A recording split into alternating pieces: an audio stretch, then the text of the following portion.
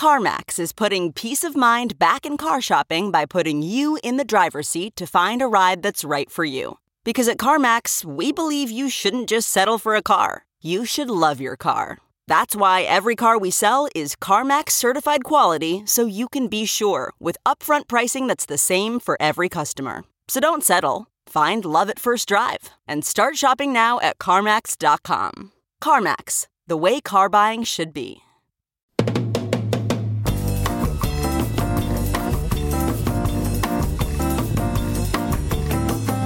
Thank goodness it is Friday, June 28th, and live from the Chicago Sun-Times Chicago Reader Studio on Racine Avenue, this is the Ben Joravsky Show.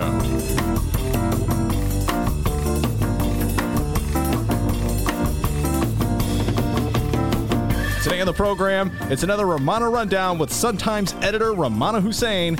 And we're talking the Democratic presidential candidate debate with political know-it-all Dan Pogorzelski, political strategist Candis Castillo, and also political know-it-all, our good friend Sameena Mustafa. And now your host, political know-it-all, Chicago Reader columnist Ben Joravsky. Hello, everybody. Ben Joravsky here. We're calling this I Love Presidential Debates Friday. And here's why. I love presidential debates. That's why we're calling it I Love Presidential Debates. All right, we keep it simple for you folks. I love presidential debates. They're right up there with fried chicken, movies of the 70s, music of the 70s, movies in general, and fried chicken. I may have mentioned fried chicken twice because that's how much I love fried chicken. He's a rare breed, new listeners. This is how much I love presidential debates. I've now watched back-to-back presidential debates. Each one is 2 hours. That's 4 hours consumed watching presidential debates. And guess what? I want to watch another one. I'm disappointed. I got to wait all the way to July 30th. Isn't that when the next one is? June? No, July 30th, right? I think that's the next one. Man, it's like the NBA basketball season. It doesn't go long enough. As soon as it's over, I want it to continue. Hey, I miss it already. Anyway, I'm not going to talk about sports because Dee's going to get upset with me. Thank you. That said, it's time to dole out some more of our awards. That we have a whole team at the Academy here. We came up with a name, too. Yes, they're the Bennies. The right? Bennies, yeah. We didn't have a name for this yesterday. Now we have the Bennies, where Ben nominates his awards for the debates. Well, we had, it wasn't just me. It was a whole Academy. Oh, wow. Leah and myself did this, okay? Right before the show. Leah apparently shares my love for presidential debates, although she's a little more critical of them than I am. That's okay. Oh, but you've now watched 2 back-to-back. You ready for the next one? Yeah. All right, that's what I want to hear. So we came up with some categories, which are some of the categories left over from the first presidential debate. And the number one, we'll start with this category. This is a new category, the most prejudiced candidate. The most prejudiced candidate. And the nominees are Eric Swalwell, Pete Buttigieg, Joe Biden. And the winner is... Hold on. Let me open up the envelope. He brought envelopes. Oh, these envelopes are so sticky. Oh, my God. The winner is Eric Swalwell. Oh, thank you. Let me explain. The nominees, Pete Buttigieg, got it because apparently even after, 8 years he's been mayor of South Bend, he just discovered that black people live there and there's issues between the police and the black community of South Bend. He's been ignoring these issues forever. If you doubt me, I urge you to go listen to the interview we did with Henry Davis, who is a councilman in South Bend. So last night, when he was forced to address that issue, he was like, I am shocked. He reminded me of Rahm. Rahm suddenly discovering there were issues between the police and the black community in Chicago that he inherited, that he ignored for the first, 5 years until the Laquan McDonald video emerged. Kicking and screaming, by the way, he objected to releasing that Laquan McDonald video. Anyway, so Pete Buttigieg is a nominee. Joe Biden. Pete Buttigieg is the winner. No, he's not the winner in my book. Another nominee, Joe Biden, who suddenly is trying face to face with the fact that he thinks it's okay to say his old pals are segregationists and is really having a hard time dealing with his anti-busing past. We'll get into all that. Joe Biden is a nominee, but I think the hands-down winner is old boy Eric Swalwell. Where's he from, D? California. California congressman. He's very proud of the fact that he's 38. And I'm speaking for all the old people of the world when I'm saying F you, okay?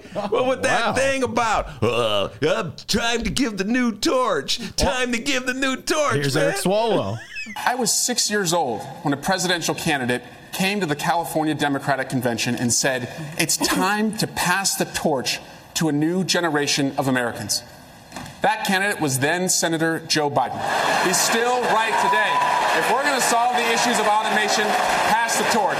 Yeah, you know what? I wish Biden had said, hey, Sonny, you could take that torch and stick it where the sun don't shine. He's so blatantly anti-old people. I can't believe, he's old. Well, it's an old guy out there. I want to tell you something. You know what? We're not dead yet, all right? Just don't kill us. So that's my guy, most prejudiced candidate out there. What do you think, Leah? Yeah, also passing the torch isn't really a solution. When he was asked, like, what are you going to do about healthcare? He's like, my plan is to pass torches. He said that to for every well, let me pretty ask much you this. issue. It's obviously a blatant appeal well, you're a Z, so you're even younger than a millennial. Yeah. We got a millennial and a Z, so I have the whole, and an old guy, so we have the whole array here. So let me ask you this. In any way, does that resonate with you? When someone talks about we need a younger candidate, does that resonate with you? Would that be enough to get you to want to vote for Eric Swalwell? No, not at all. You also have to have the ideas. Whether you're young or old, I just think that we need to move left. And Bernie does that fine. He resonates with a lot of young people, and for that reason, he's an old guy. Yeah. Young Dennis? I'm giving Eric Swalwell the award for wrinkliest suit. Wait, that's not talking to Dodge there. Does it resonate with you as a young person? It'd be nice to see someone young win, but just not him. Okay. So it doesn't appeal when he goes, pass the torch? Not to him. Yeah. And no matter what he's asked, would you like the macaroni and cheese? Pass the torch. Anyway, most prejudiced guy. Come on, Swalwell, clean it up. Get with it. Yeah, just because he's old doesn't mean he's bad. Second category. Couldn't read my writing, but I remembered it from yesterday. That happens every day. Who can't read their own handwriting? I can't read it. Look. All right. See? Can't read this. But I remember having a long conversation with Leah about this one beforehand, and Leah reminded me that I had this one yesterday. I have to put it on today. Why are you even up there? And these are the candidates. Well, it'll be pretty obvious when I read them off. And the nominees are... Don't we have some kind of... The drum roll comes when you announce the winner. Oh, okay. It's an Eric Swalwell moment. Pass the torch. Anyway, the nominees, John Hickenlooper, Eric Swalwell, Michael Bennett, Andrew Yang, and Marianne Williamson. And the winner is...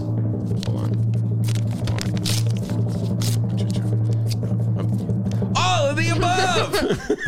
I mean, you know, let's be honest, folks. None of these people have any chance. Well, let's hand it to Michael Bennett, though. He actually answered the questions when they were asked. He didn't, go off into some other thing. That's a valid point. Michael Bennett answered the questions. That's not what you're supposed to do, apparently. The bar is low.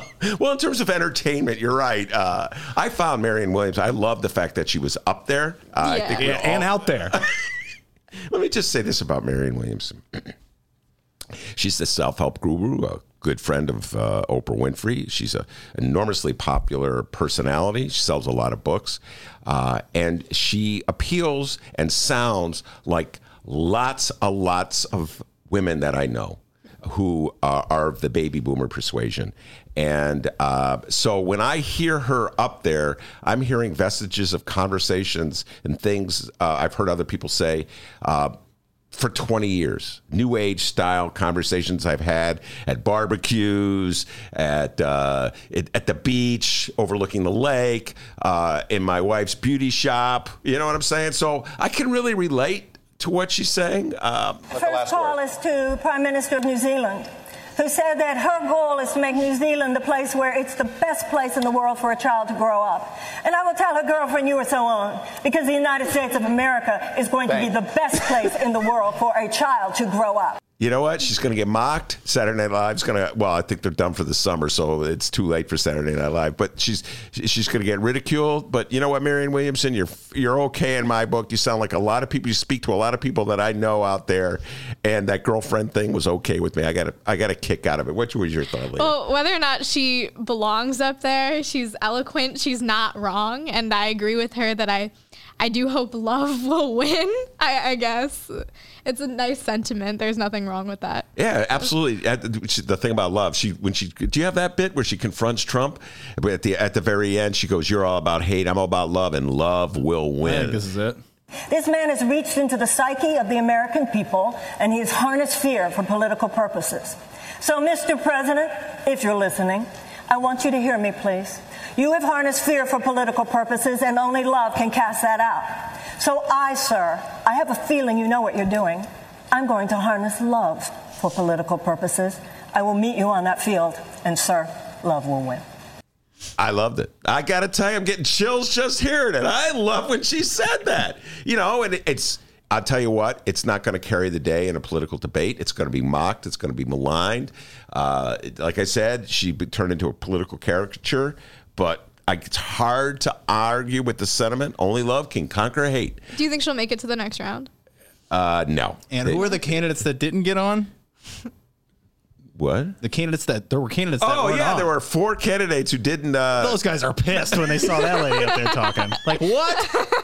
What? Old boy from Montana's like, what? I couldn't get on. Yeah. She sells a lot of books, all right? She's friends with Oprah, okay? By the way, there are a lot of Democrats wanted Oprah to run. Using that Oprah money to get up there. Yeah, and so you got to go on Oprah's show. Then they'll let you on the show. Anyway. Next award. Next award. What did she mean, though, when she said, I have a feeling you know what you're doing?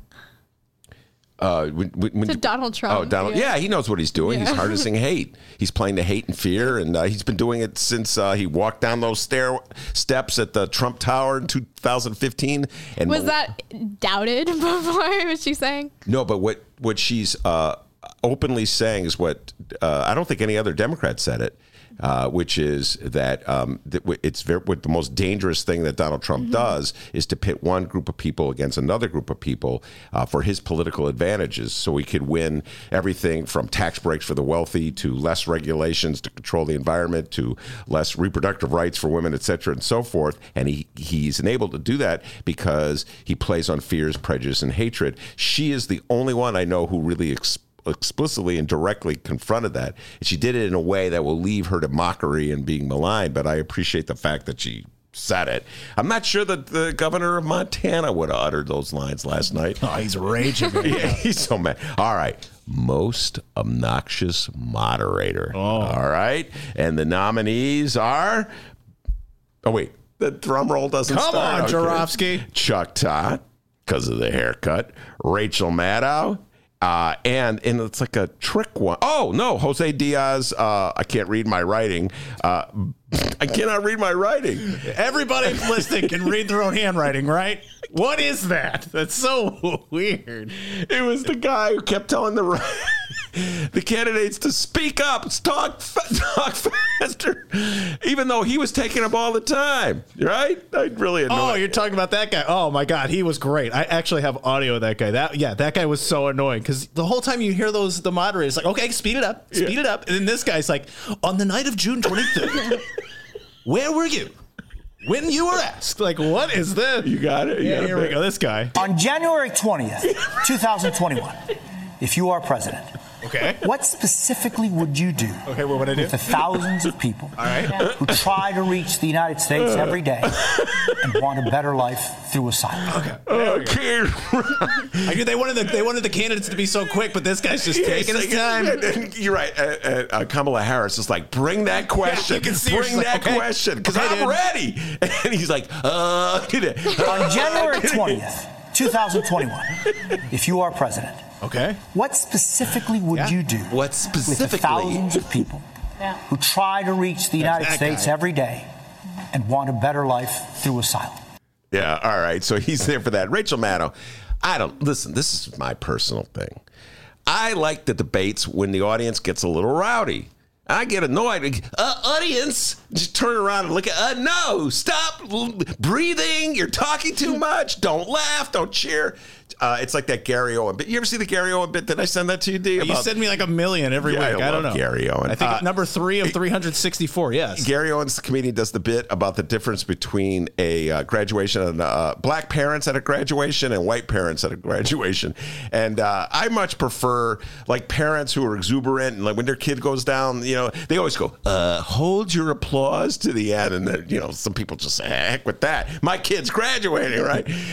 And so that's similar at a presidential debate. Don't cheer, okay? That's less time for the candidate to speak. Did you announce a winner for this award yet? No, I'm still. And Chuck Todd, why is he up there? Oh, his haircut. Dennis doesn't like his haircut. He's got a goatee. Yeah, he doesn't like the goatee. Hold on. It's 2019. Hold on, I got to open the envelope. Oh, it's just a tough envelope. Oh, my God. Where did you get that envelope? The Dollar Tree? Come on. And the winner is the writers from the New York Times. I know I didn't mention them, but they were so annoying. I was following them on their feed, and they're like, I know more about politics than anyone alive. Guarantee they can read their own handwriting. Guarantee it. That's because they don't write anymore. I don't use a pen, okay? I'm a modern day writer. I found it very annoying. They're like so smart. And they hated Marianne. Why is she even up there? I am outraged that she is even up there. Anyway, I hate to pull a NBC moderator here, but it looks like you're going a little long, Benny. Can we get to the awards, please? Okay, wait. We haven't. We already went over a break. My God. Wait, hold on. What is. Oh, the next award. Here we go. The Biggest Loser Award, all right? And the nominees are Joe Biden, John Hickenlooper, and I can't read my writing. Good God. Oh, Mayor Pete. I couldn't read my... Look, guys, I don't know what that is. No, they can't see that far away. And the winner is... Oh, we are over. Hold on. We went over a break. Hold on, man. This envelope. The winner is...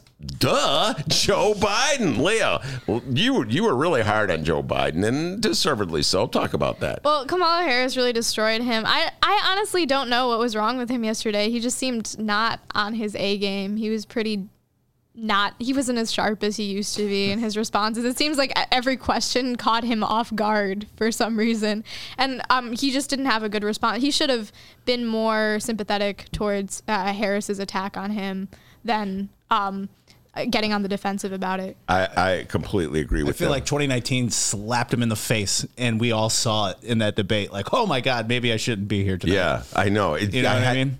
And he didn't know how to handle it. He didn't know how to handle it. He just had that like blank look, and his mind was reaching for an idea, like a safety net idea that would help him. Yeah. And it was like, that's not going to work. And then there was that moment where he gave up on time. Yeah. He goes, is that the end of my time? Yeah. Are you kidding? Joe Biden running out of time? It's like usually with me, I'm running past the clock here. He's always got something to say. Do you think it's just it was just last night he wasn't on his game, or do you think it's age maybe? I'm going to have to wait for the next debate. And I think a lot of it could be, these people that are in his campaign, they're probably pumping him up like, you're the man, you're great. Oh, don't worry about it. Da, da, da, da. Then he goes up there and like, oh my God, people actually may not like me. Yeah. Holy crap. I think that he saw it for the first time. Yeah, and then I'm sure we'll be talking about this all day with our guests, our panelists, etc.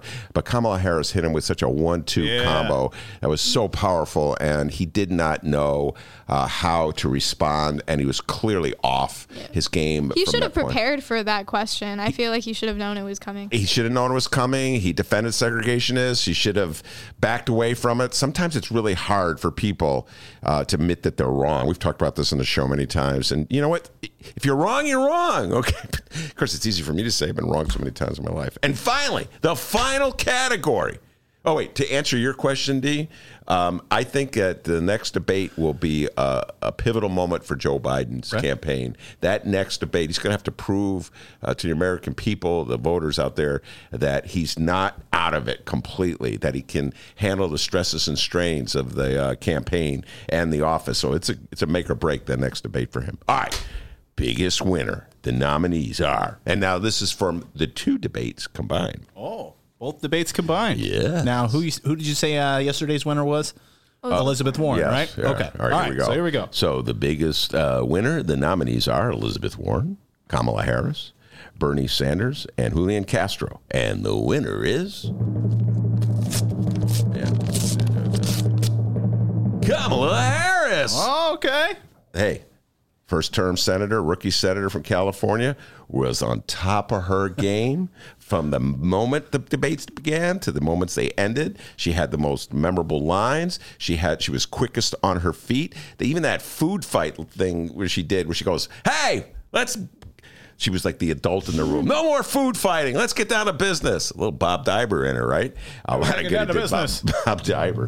America does not want to witness a food fight. They want to know how we're going to put food on their table. Crowd goes nuts. And she had that style. She went. She's a former prosecutor, and the prosecutorial style really worked to her advantage in the debate format, and gave me some hope that in a debate against Donald Trump, she could use it against him as well. So I would say Kamala Harris, in my humble opinion, emerged as the biggest winner from the first round of debates. Your thoughts, young lady? Oh, I agree, especially because I don't think she was the person going into the debates that people were the most excited to see. I think people were all watching Bernie, all watching Biden, maybe Elizabeth Warren. Not her. She seems kind of like a dark horse, although I was really excited to see her. For Kamala Harris, yeah. Dennis?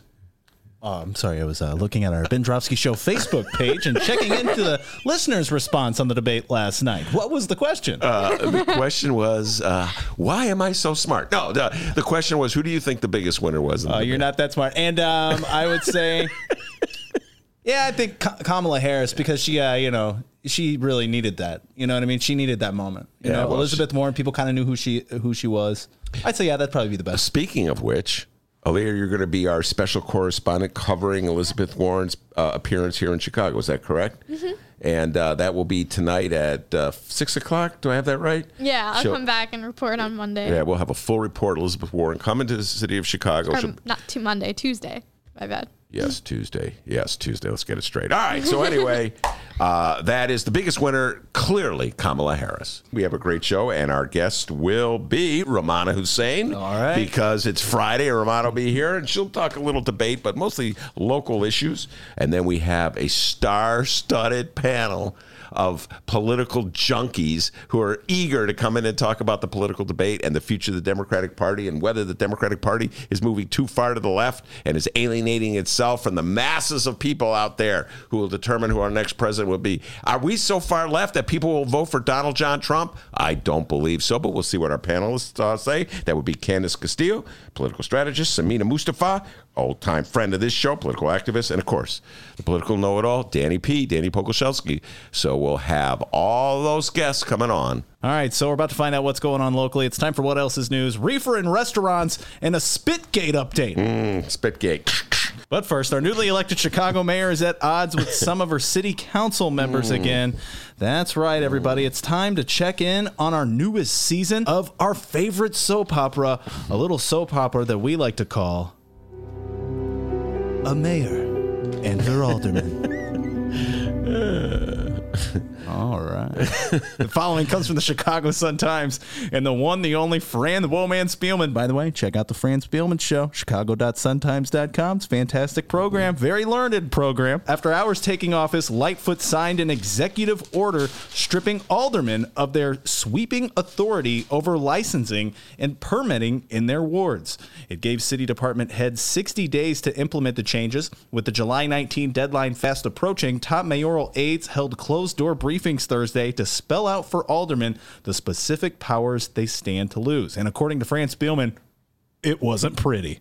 In addition to trees, garbage carts, special event permits, and divvy stations, Chief of Policy Dan Lurie told angry aldermen they also would be stripped of authority over large lots, landmarks, local tax increment financing projects, or TIFs, and grants tied to the Neighborhood Opportunity Fund bankrolled by contributions from downtown developers. So, Ben, I'm throwing it to you now. Do you think this is too much from the Lightfoot administration? And I think a better question may be, thanks, Ed Burke? Yes and yes. All right, let's take it point by point. Now, the gentleman goes, who is Ben Drofsky? An obsessive observer of Chicago politics. So we're moving from national politics to local politics.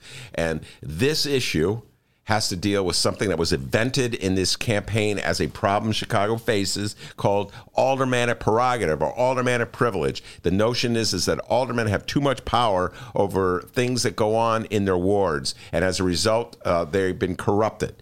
All right, now let me deal with that. Number one, The biggest problem in the city of Chicago does not emerge from overplaying powerful aldermen. It comes from the mayor's office. The dumbest, most inefficient, most wasteful ideas, proposals that have been universally approved by the city council have all emerged from the brains of Chicago mayors, Mayor Rahm Emanuel and Mayor Richard Daley. The problem with the aldermen is not that they have too much power, is that they are too much like rubber stamps and approve too much of what the mayors want them to do. That is the greatest problem, in my humble opinion. But a very slick jiu-jitsu move by Lori Lightfoot. She's flipped the switch on it and said the problem is that the aldermen have too much power. So I actually agree with the aldermen who are rebelling against her. I would rather have a zoning issue be championed, be led, be controlled by the local alderman as opposed to some unknown, unnamed bureaucrat in City Hall. And I do not believe that taking the power away from the alderman will lead to less corruption in the city of Chicago. It may mean fewer aldermen are taking a shakedown from a developer who's looking for a zoning deal, and that person getting the shakedown or getting the money will be some unknown bureaucrat in City Hall. But this is just a manufactured issue that is intended to give more power to the mayor. And that's how I view that. All right. And shout out to Kathy on the live stream chat. She says divvy stations. That's the bike thing. Yeah, the bike thing. The blue bikes, and you got the dock, and you put the bike, and you can rent the bike. Speaking of dumb ideas, scooters. You could have blamed the alderman for the scooters. That was something Rahm came with. This is a pilot program. You got these scooters lying around sidewalks everywhere. That's some dumb idea that Rahm came up with. So you don't want to take a scooter ride home after the show today? The two of us can be on the scooter just like we did yesterday. That's what I was hoping. All right, so there you are. This week's look into our favorite Chicago soap opera, A Mayor and Her Alderman. Oh. To be continued. Yeah.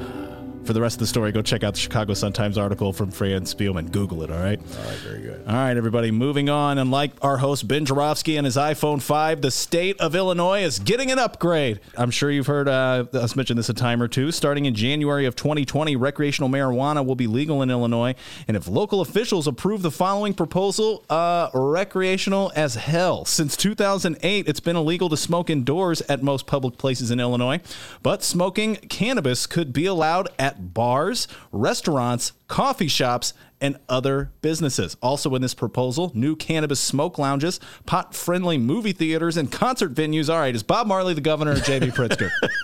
I'm against this. I didn't like the cigarettes. I was so happy when they got rid of smoking in my beloved bowling alley. It was so smoke-filled and toxic back in the early O's that I would come home and have to take a shower. So I don't want to go in the other direction. As much as I'm in favor of legalizing reefer, and it's about time, I think this is too far in the other direction, in my humble opinion. By the way, did you see the other story in the Sun-Times? I was going to talk to Rummana about legal pot poses pet risk. People feeding reefer to their dogs? What kind of weird people are there out there? You know what I'm saying? I know in the old days, back in the 70s, guys would, this is really cool. And they would take a token and blow it out in the dog's face. That's horrible. I know. It's like, dude. I've had friends that would do that too. Well, it's so funny, man. Yeah, you know? It's like, come on, guys. You're making reefer heads look bad. But giving a dog, how can you just making us look bad? Oh, wait, us?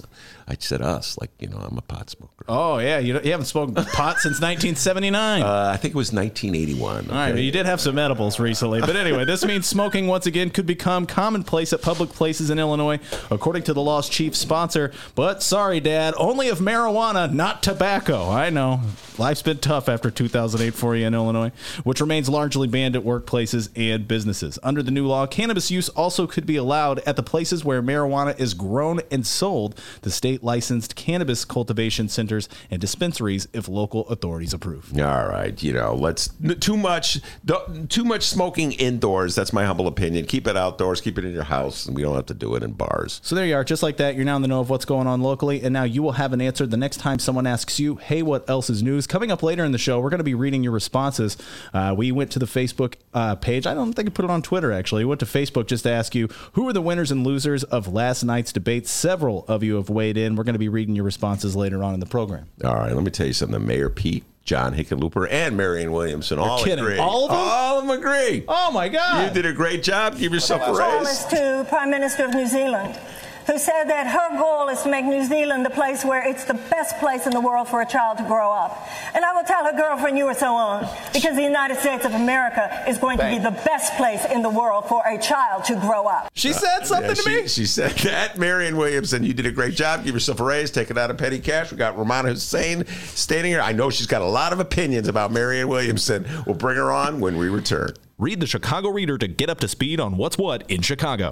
Culture, food, arts and entertainment, weekly concert listings, weekly event listings, the environment, travel. I can continue, but you get the point. And for all of you Chicago political junkies, raw weekly columns on real city politics from Maya Dukmasova and our very own Ben Jarofsky. The Chicago Reader, free to the public in newsstands throughout the city and online at chicagoreader.com. Read it now and be a more informed Chicagoan. Hey, everybody. What you're about to hear are the piano stylings of Jeff Manuel. Man, listen to Jeff go. Jeff Manuel has been playing piano around Chicago for years. He's played for conventions, for celebrities, played in basement bars with blues bands. He's played at prestigious social clubs, fine restaurants, and in the intimacy of private homes.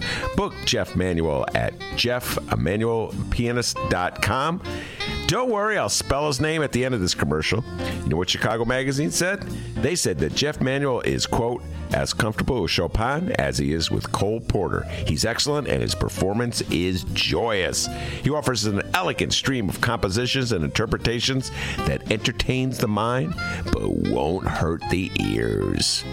To hear more of Jeff Manuel's work and to book Jeff for your next event, go to jeffmanuelpianist.com. I'm going to spell it out for you, people. Jeff, M as in Mary, A, N as in Nancy, UELPIANIST.com. Take it away, Jeff Manuel.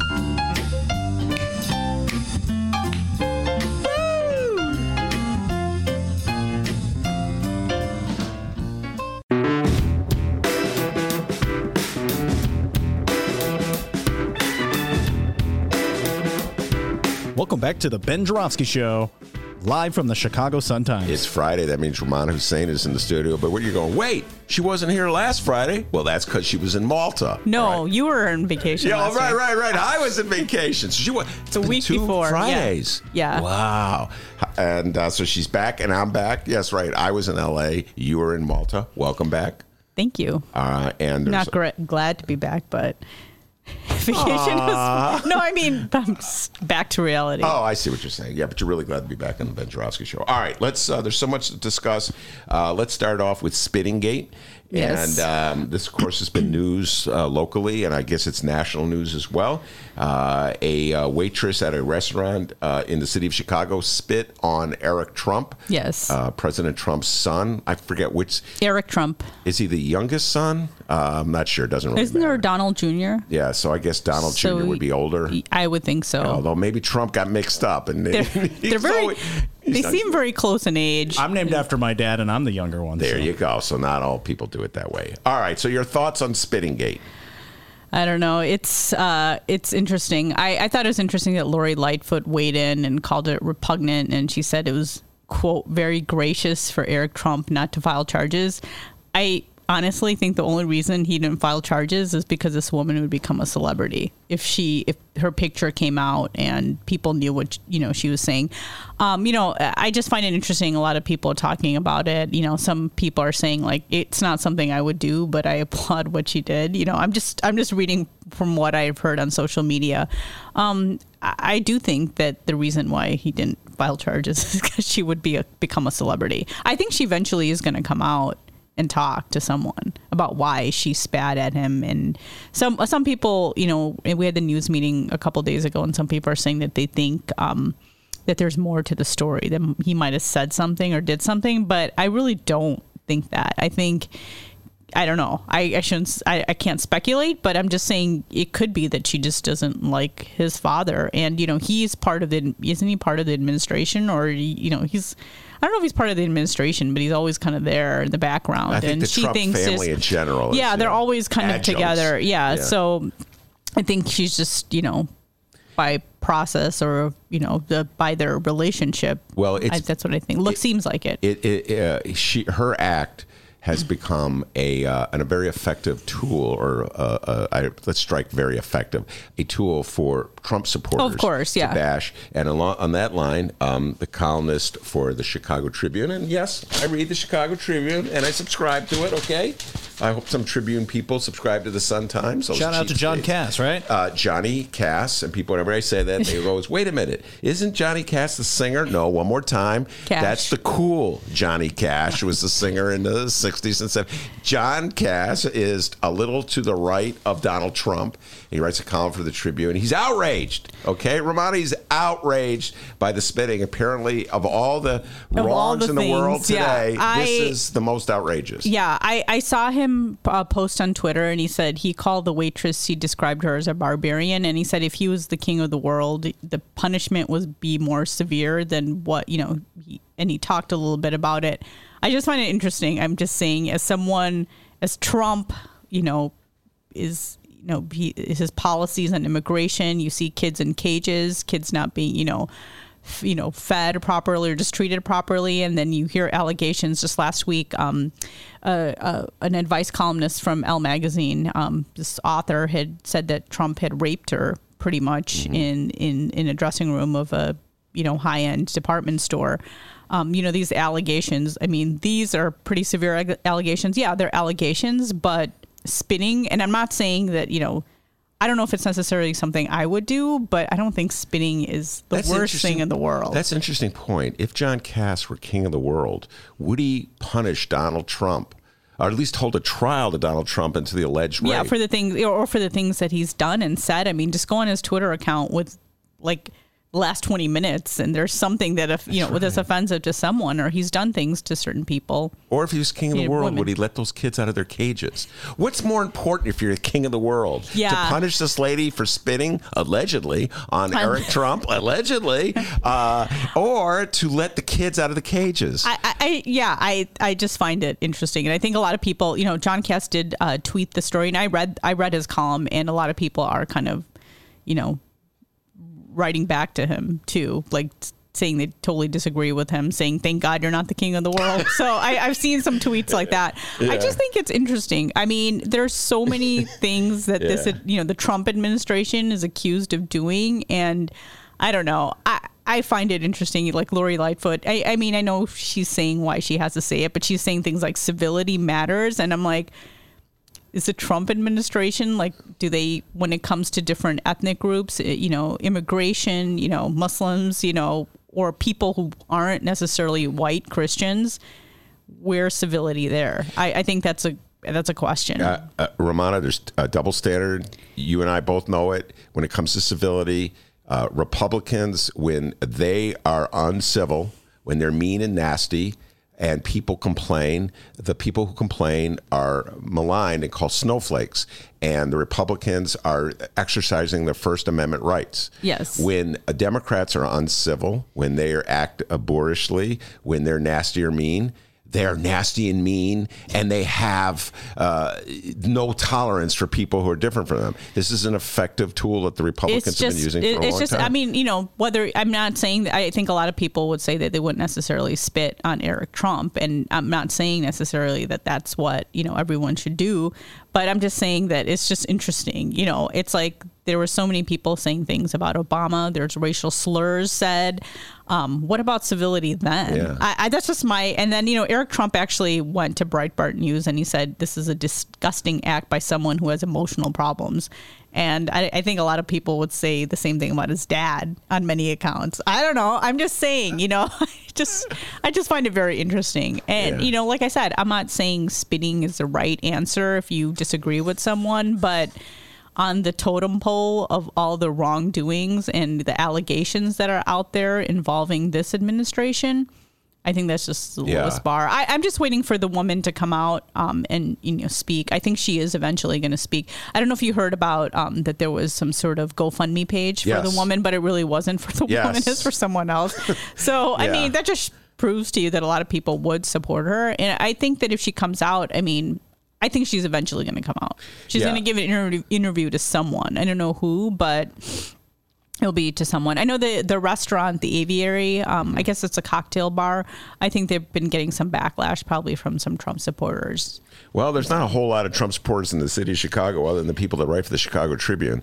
And so I just, you know what, I'm not thinking about it. Remember the Trump supporter who hit the gentleman in the head at a Trump rally in 2016? Remember that? No, I don't remember that. Yeah, I'm just wondering if John were king of the world, would he go back and punish that guy for punching? I'm just thinking about if that's a lot of power to be king of the world. You can do a lot of good things. You can. I was so close to booking that Cass interview. You just ruined it. Hey, king of the world, let the kids out of the cages. All right, I put that ahead. What do you I'm just throwing one last thing: kids in cages or spitting on Eric Trump. I think the kids in cages definitely. Back to square one.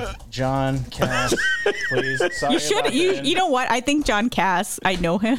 I think he would be on the show if you really wanted him on the show. Johnny Cass. I think the jokes are better. Yeah. Johnny Cass. Some of my favorite songs. Boy Named Sue. All right, let's move on. Smollett Gate. Speaking of issues that Trump supporters love to talk about, and I'm pretty obsessively talking about it myself. It's been 2 weeks again since you've been on the show. By the way, we're going to have an interview with Andy Grimm, a Chicago Sun-Times reporter, covers the criminal courts building, courthouse on California. Rummana used to have that beat, and then when she became an editor, Andy took it over. He'll be a bonus guest talking more about it, but give us the updates on Smollett. Well, I totally forgot Jussie Smollett existed while I was on vacation, and then I come back and I'm like, oh yeah. And, did you forget that Donald Trump existed? Yes, I did, pretty much. But I was in Malta, and there was the only time I was reminded that Donald Trump existed. There was like this stand, it was like a touristy area, and they had caricatures, and there's a picture of Donald Trump. So I was like, oh my God, he's still there. Yeah, he's still there. Yeah. But so while I was gone, I came back last Wednesday, and then Friday last week, the judge that was assigned to handle the case, the special prosecutor case, Michael Tuman, he ruled that there could be a special prosecutor. But that there will be a special prosecutor, and that opens a possibility of Jussie Smollett being recharged on the case. And then also, the police had released a bunch of files tied to the Jussie Smollett case. It was nothing new that we haven't heard, but I guess one of the things that was interesting was that there was a police officer's body cam footage of going into Jussie Smollett's apartment or wherever he was staying, and he had the noose around his neck. Yeah. I don't know. From what I said, I was telling some of the reporters it kind of looked like a jump rope, but that's what I thought it looked like. And he kind of kept it on, and he was just like, well, the police officer was like, don't you want to take that off? And he's like, well, yeah, I kind of wanted to, show you what it looked like. And I think there were some revelations about how many times Jussie Smollett Googled himself after he had reported this incident, like maybe 50 times, or he or one of the brothers that he's accused of hiring to stage this act.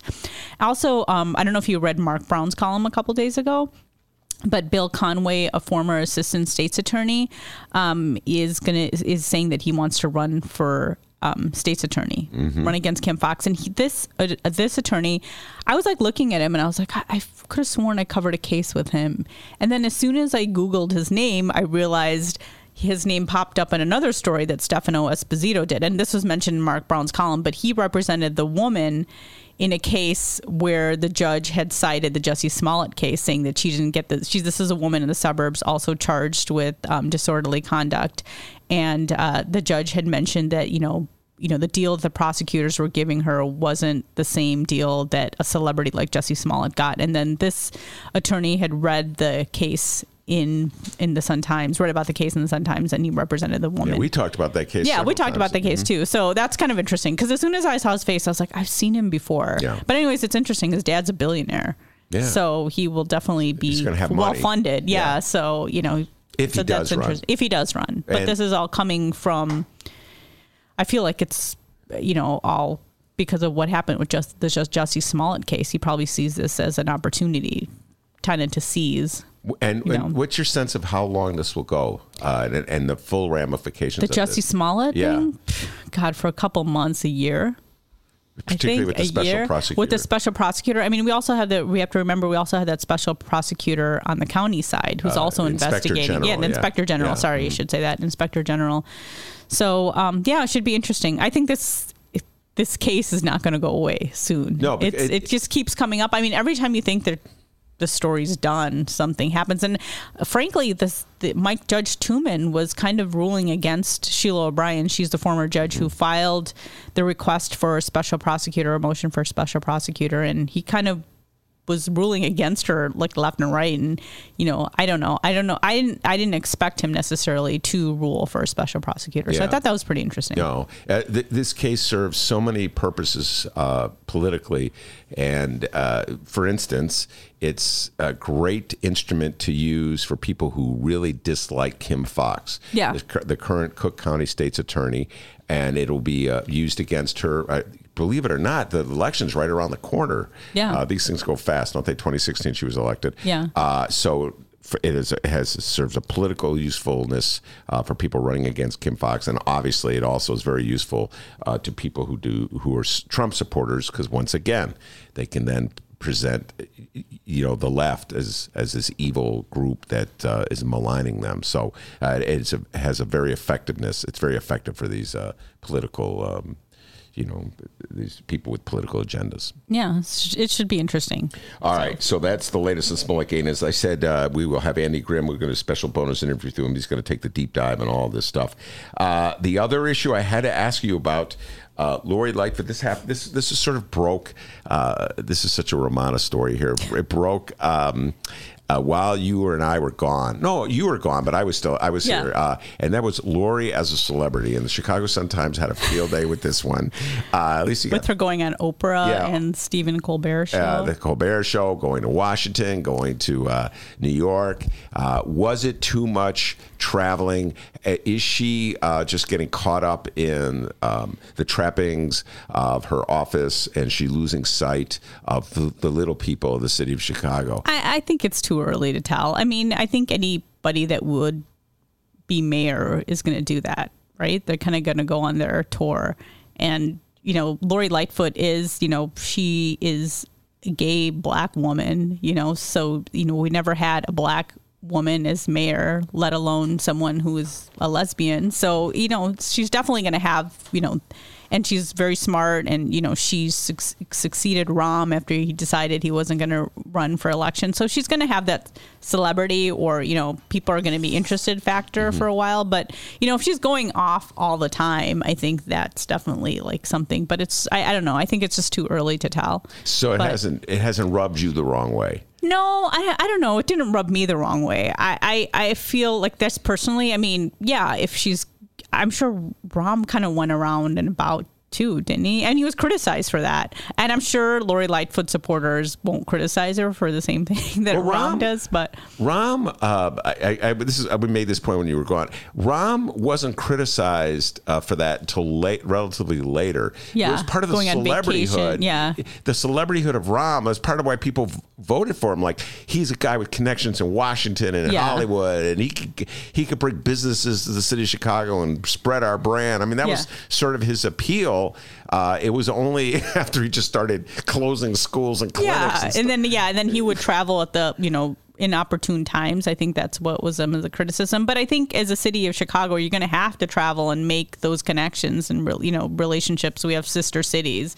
Like, she's going to go to some places that are international. So I don't know. I think it's too early to tell. But I think, she's open to criticism just like anybody else. And, if she's always off and about, I think people should be criticizing her. I mean, Mick Jagger's mentioning her. All right. Let's talk about Mick Jagger. Let Rummana hear your Mick Jagger impression. Hello, Rummana. That's my Mick Jagger imitation. What do you think of that Mick Jagger imitation? I don't know. It doesn't sound like him. No, it doesn't, right? Well, let's hear your Mick Jagger. I can't do an imitation of him because, he does that rooster dance, and it's just... that's another issue. I don't even call it a dance. My position on this is that Mick Jagger is not a good dancer. I've stuck to this for many years. Your thoughts, please. He just kind of like moves around. I called it a chicken dance because it seems like when a chicken gets its head cut off, that's what he's dancing like. Or whatever that is. I don't know. I saw the Rolling Stones in 1994, and I remember saying to my brother, who I went to the concert with, like, God, Mick Jagger and Keith Richards are going to die soon. So we better see them really quick. Well, you were They're wrong. still alive. Yeah. I know. There's so many other people who passed away since, and I'm just like, oh my God. And I heard that the shows are really good.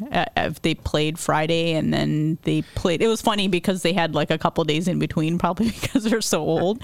Between Friday and Tuesday. No more old jokes, okay? We already talked about that in regards to Eric Swalwell and Joe Biden. Okay, but it's interesting. And then he mentioned Lori Lightfoot, which I thought it was weird. Do you think he actually knew about Lori Lightfoot, or do you think someone said, hey? No, I think someone told him, like, hey, so there's this woman named Lori Lightfoot. She's now the mayor. So on Friday, he said, I want to welcome Lori Lightfoot. She wasn't even at the show, the Friday show. And he said, I'm sorry, Ed Burke couldn't make it. I was like, how do you know who Ed Burke is? Right. You know, I mean, my mom probably doesn't even know who Ed Burke is. So, but I thought that was kind of funny. And then, he mentioned how he's never tried Italian beef, wet or dry, and then he mentioned Malort, like he's never tried that either. And Chicago cliches. We talked about this. Like Chicago cliches. So this is what Chicago is all about. And now, all right, here you go. Quickly, you have to choose one ticket or other. Rolling Stones or Bob Seger? Who do you go see?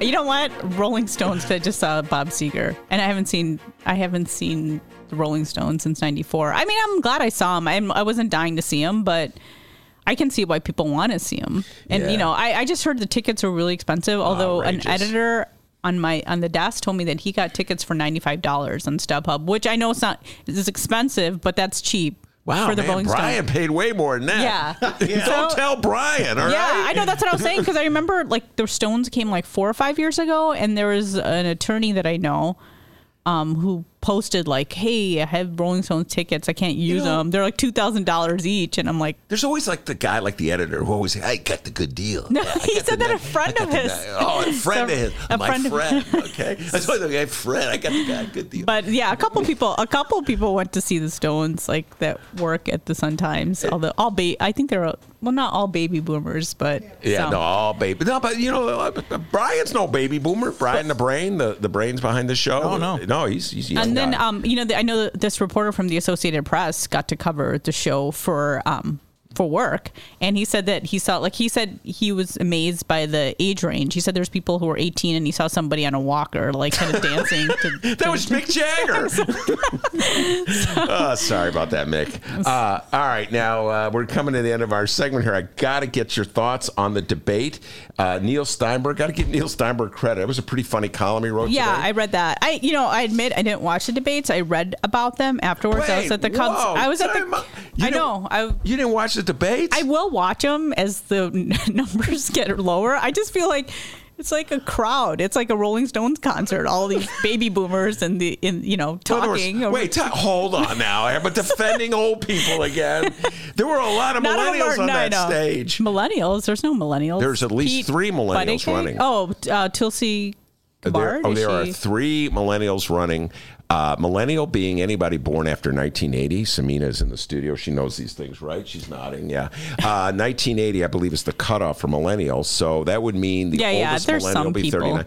So Eric Swalwell is a millennial. He's 38. Oh, wrinkly suit Swalwell? Yeah, Swalwell. Joe, you're old. That seems to be his platform right now. Pete Buttigieg is a millennial, I believe. Yeah, that's true. He's 37, 38. And... Tulsi's a millennial, I want to say, the congresswoman from Hawaii, who did a very good job, in my humble opinion, the first debate. She only got like 5 minutes, but she said some really powerful things about the United States, the wars they're endlessly fighting in the Middle East. I don't know. Muslims don't like her because she's supported by right-wing Indian people. Yeah, so that's a whole other issue. We're going to talk about that, Sameena? Samina's like, it's about time to talk about my favorite part of the Benjarowski show, when he talks to people without microphones. That's not what a podcast is. Talking about that for a long time. Tulsi actually means basil in Hindi, by the way. I know that she's very controversial on that front. She is. She's very controversial. She's controversial. But she's the first. I think she's the only Democrat on the stage for the last 2 days. Again, I'm looking at Sameena for who actually spoke strongly against all our foreign policy interventions, all our wars we've been fighting endlessly. So I give her credit for that. Samina's like, isn't she pro Syrian? Yeah, she's got some issues. Yeah, so she's definitely I'm just telling you, amongst a lot of people have been saying that liberals or progressives, should I say, are wrongly enamored by her, but We've had this. We've had this conversation on previous shows. I'm just saying, our people do not like her. Yes, I understand that, but I'm giving her credit for you can give her credit. Forcefully, and I mean forcefully, denouncing American wars in the Middle East. I mean, she was the only one on the stage doing that, so I give her credit for that. But she also, I think, fits the reason I raise her. She's a millennial in the race. So okay, sorry, right. I shouldn't say that. I shouldn't. You should say it's all baby boomers. I did read about the debates afterwards, and I saw this clips of people speaking Spanish. Yes, that's what and Cory Neil Booker Steinberg wrote a very funny column. I just thought, I mean, it's like on one hand, the AP did a really good story, and I actually know the two writers who wrote the story. One is included as a Spanish, who's somebody who can speak Spanish, and it's just like, there's some people cringing at that. It's just like, oh my God, you're busting out in Spanish. I heard the word spandering. That's a new word now. Hispandering. That's it. Yeah. And I don't know if you saw Cory Booker's. I think Cory Booker was worse. Like, he was trying to, like, I don't know, there was this skit on Saturday Night Live in the early 90s where Jimmy Smits is like in a conference room and all these people that are sitting around him are white and he's the only like Latino employee, and then everybody's trying to use Spanish and they're like using these like crazy accents. I thought Cory Booker reminded me of that skit. I just think I don't know. I was probably on the team that's cringing over it. It's just like, okay. And there's nothing wrong. I mean, it's good, I guess. And I think AOC said that, at least there's an effort on their part, but it's a little cheesy. That's just my opinion. And then the point that Neil Steinberg was making is that it will end up backfiring against the Democrats. That was the point he made, and this is the line he had. It's more than one line. The Republicans won in 2016 by building a coalition. They locked down their largest groups of supporters, whites who didn't go to college, so missed classes like Why Treason is Bad AO1 and How to Grasp When You're Being Lied to. Then the GOP added evangelicals who don't follow their faith, Jews who care more about Israel than Judaism, and various minorities trying to pass by ignoring their own interests. Some 29% of Hispanics voted for Trump despite his platform of open hostility toward them.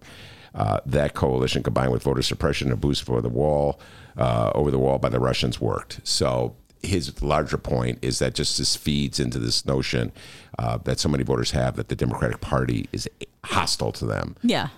And so it just works to Donald Trump's advantage. Do you see it that way?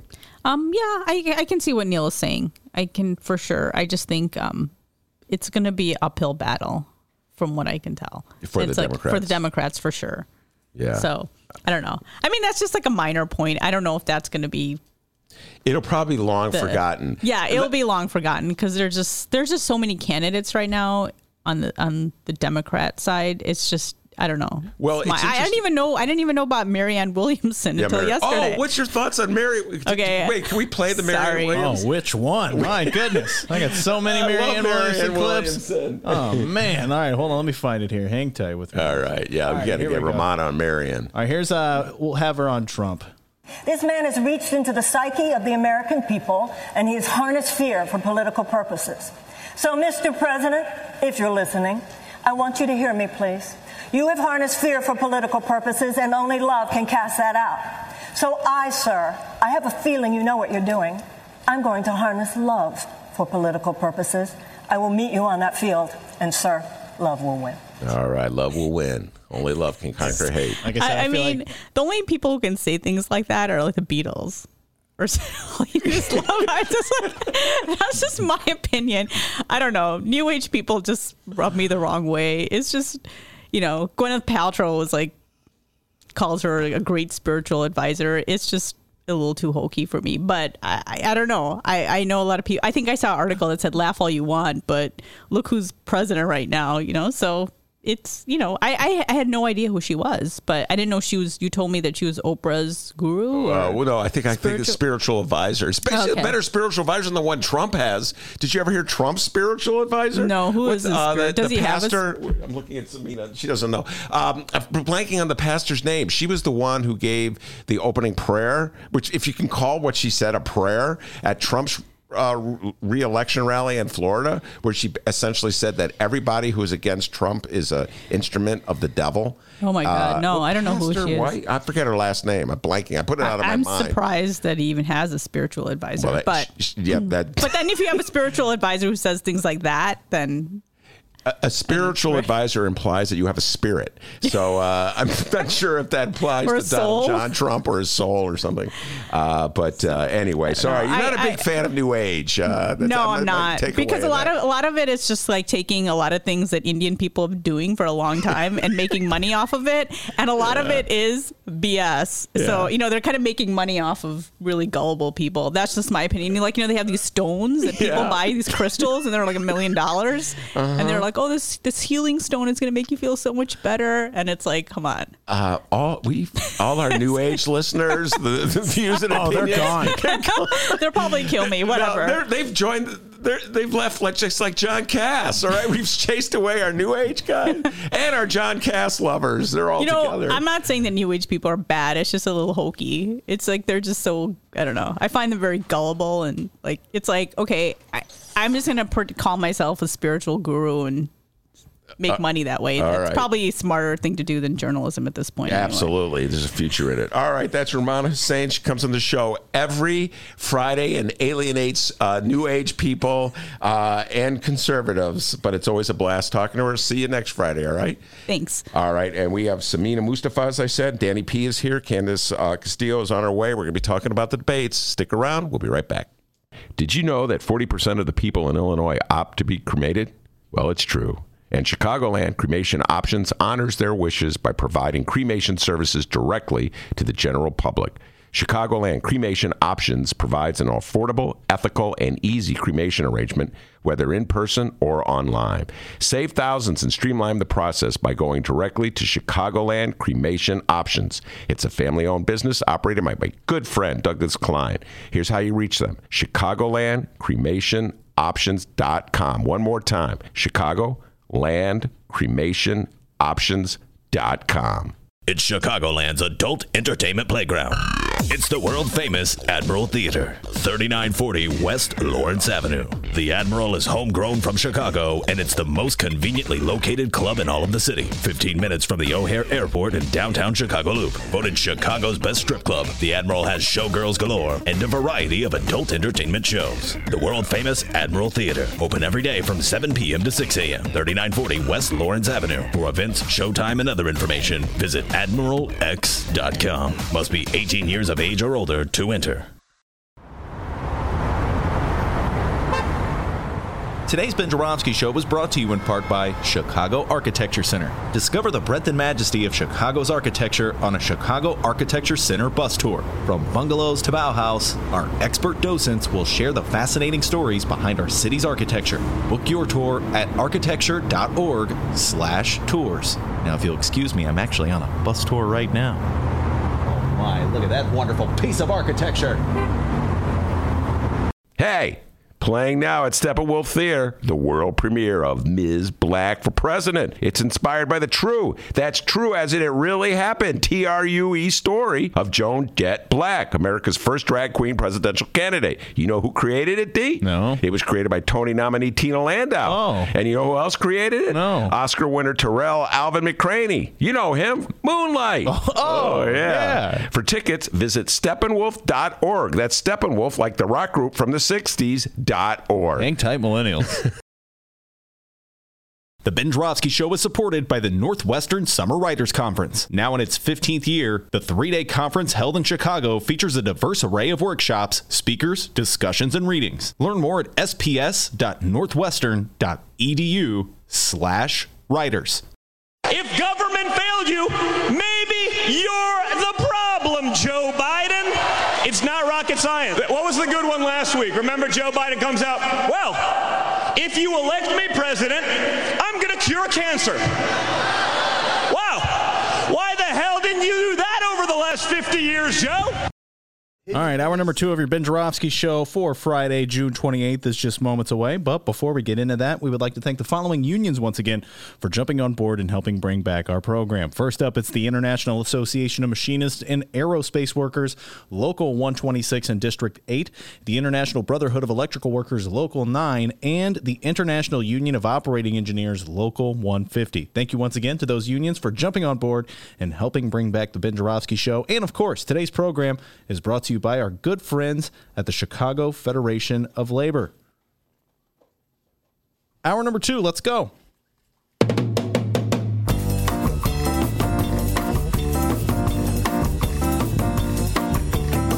Thank goodness it is Friday, June 28th, and live from the Chicago Sun-Times Chicago Reader Studio on Racine Avenue, this is the Ben Joravsky Show.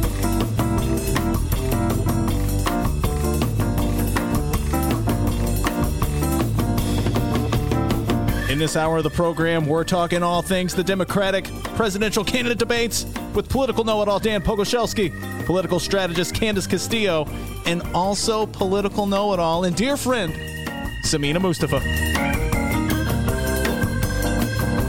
And now your host, Marianne Williamson's biggest fan. Not sure why. Chicago Reader columnist Ben Joravsky. I like her. What can I say? I like Marianne Williamson. Only love can conquer hate. We have Sameena Mustafa.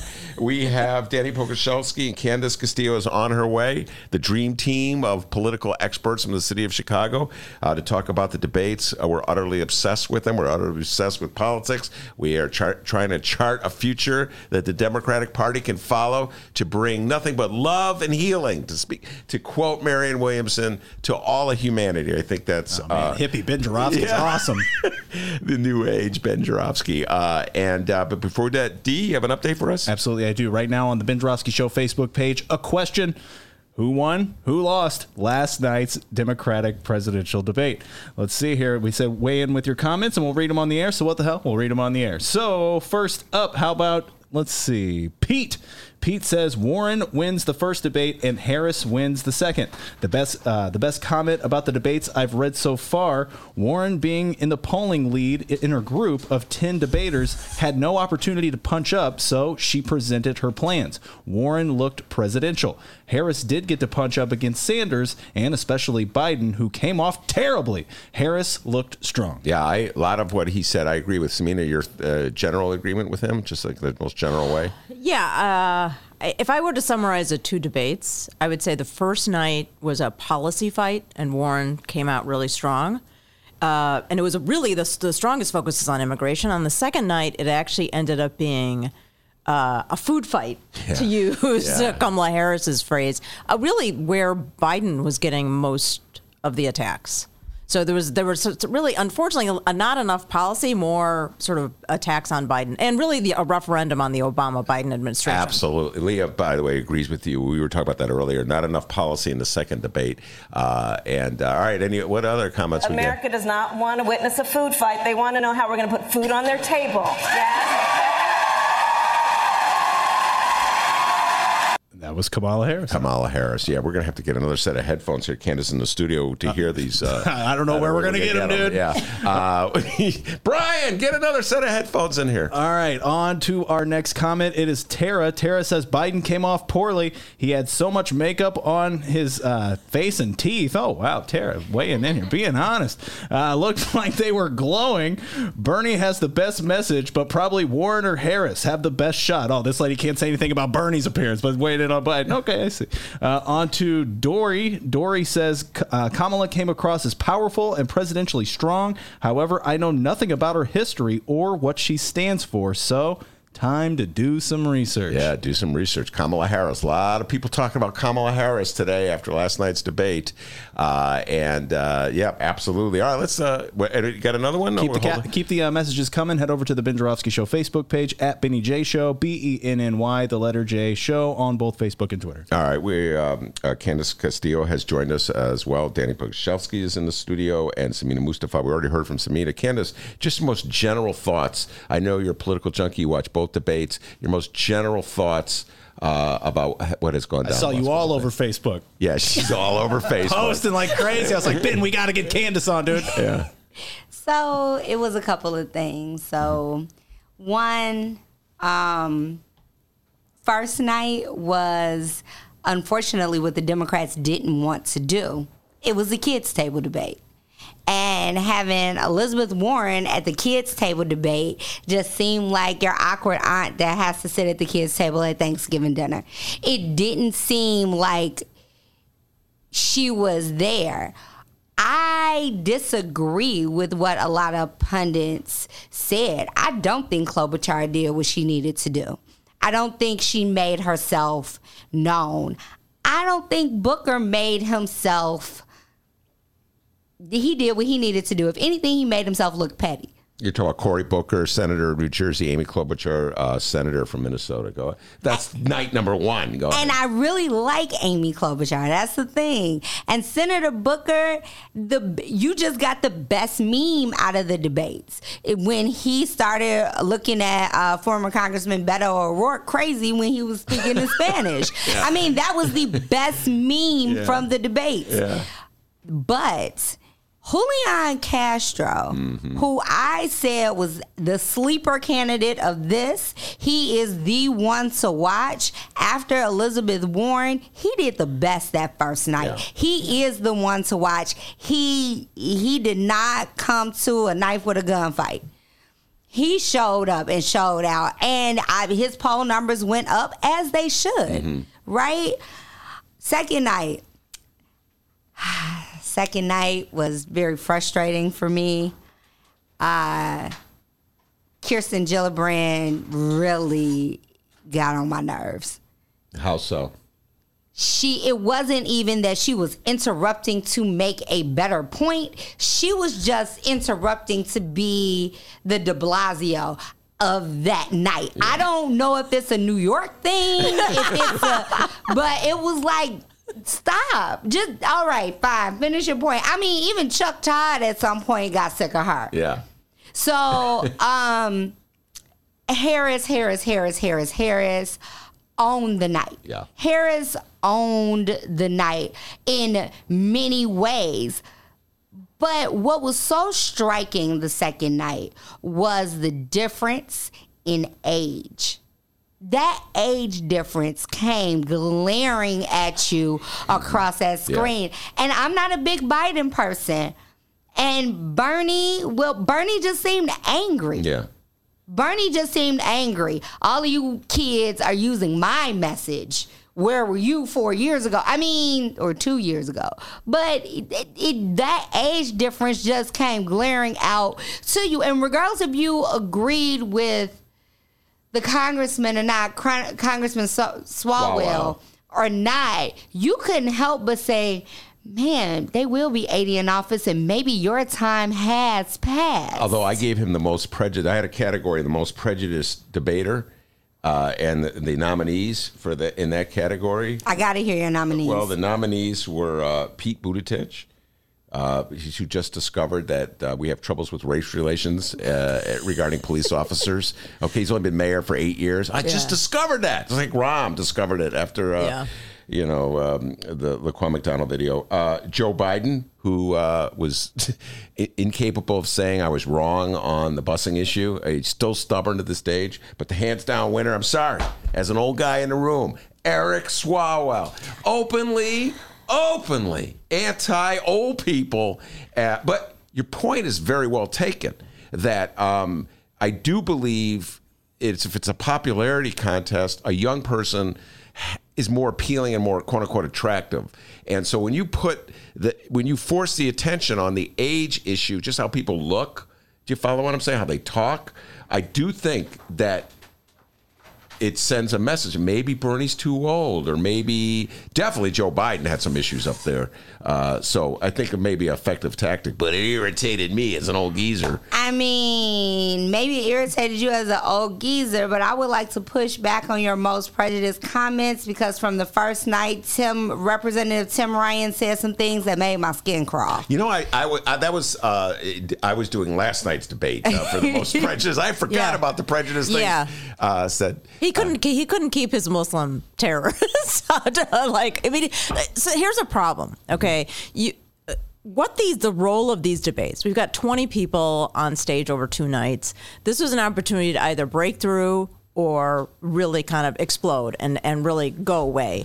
And there were a couple of people who frankly were wounded by their performance. I think Representative Tim Ryan was one of them. I think Castro and de Blasio, Julian Castro and de Blasio actually came after Beto, both on the first night. And so I think he was wounded. And he actually, I think it was actually Savannah Guthrie who asked a question about Beto's race for Senate and asked him about Medicare for All, because he supported Medicare for All as a Senate candidate. He was actually endorsed by National Nurses United. And so she kind of called him out for his flip-flop. So, I mean, again, he was getting it from the moderators and the other candidates. Beto O'Rourke should not even be in the race. That's a whole other conversation. We're going to get to the candidates who should not even be running. But, I mean, I'd say on the first night, the people who surprised, I know people in New York who are kind of like, why is de Blasio even here? Go away. You did a terrible job as mayor.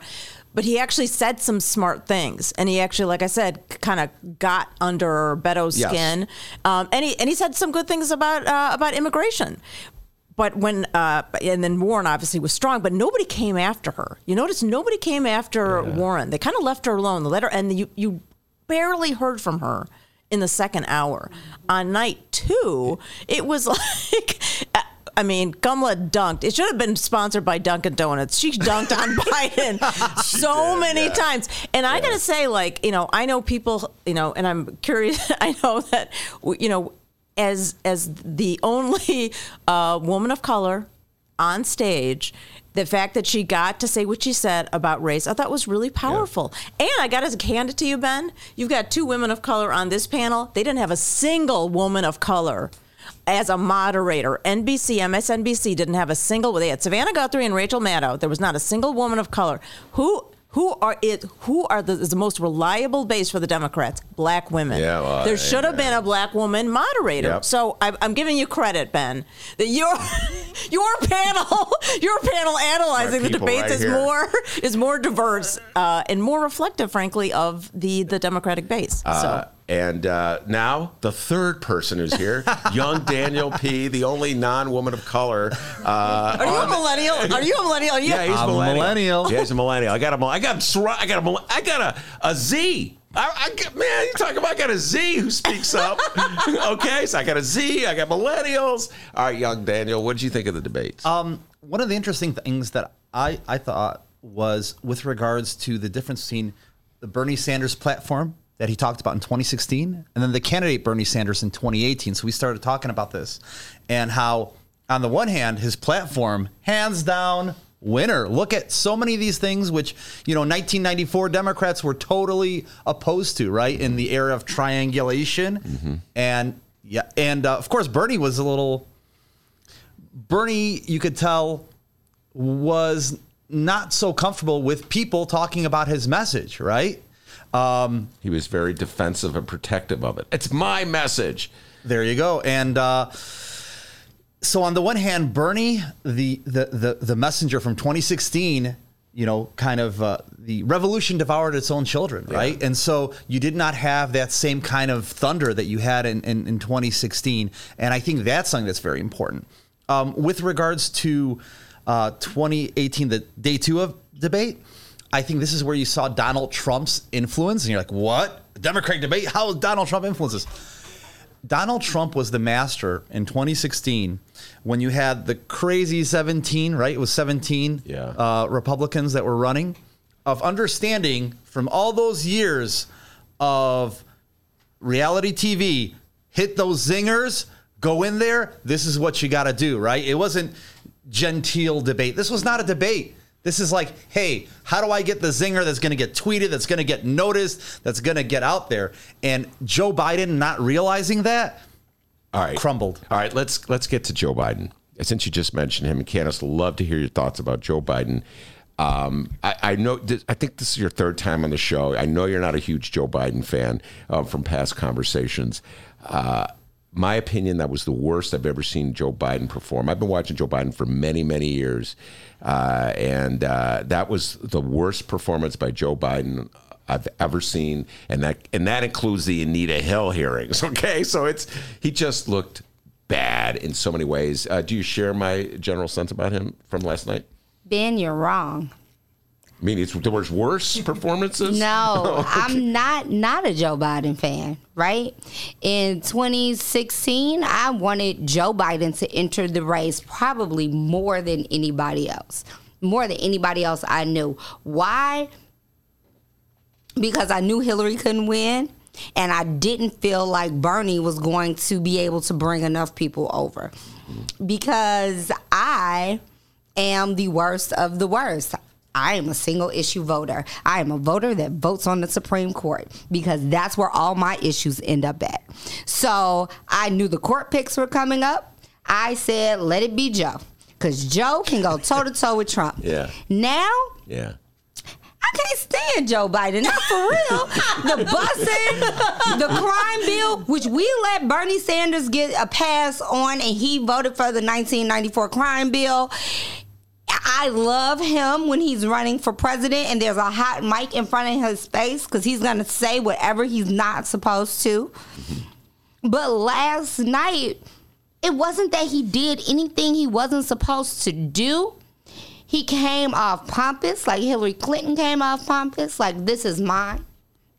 Number one. And number two, he really was the old guy with makeup on his teeth, like the comment said, because he really did. I had to look close, and I even rewound and went back, and he had makeup on his teeth. But he looked like the old guy in the room, and placing him right next to Kamala was just genius to me because you saw it. You saw what the party was, and you saw what the party is. And I'm not saying I'm 1,000% in for Kamala. If you read my Facebook post today, there's some real questions, and I want people to argue about it, right? Because there's some real questions. She was a prosecutor. That's hard for me.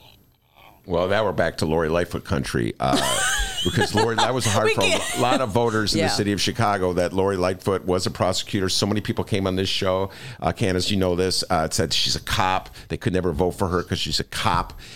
We'll get into... And yet it was otherwise. And yet you got 75% of the vote. I'm right now feeling Kamala Harris. I got to tell you this, Sameena. But something that Candace just said just popped in my head. She knew that Hillary wasn't going to win in 2016. Do you think America will elect a woman as president? Yeah, I mean, here's the problem. We need a candidate. And this is, the answer is I don't know. Here's what I do know. Since the Voting Rights Act passed in 1964, a majority of white voters have never voted for not voted for the Democratic presidential nominee. Isn't that deep?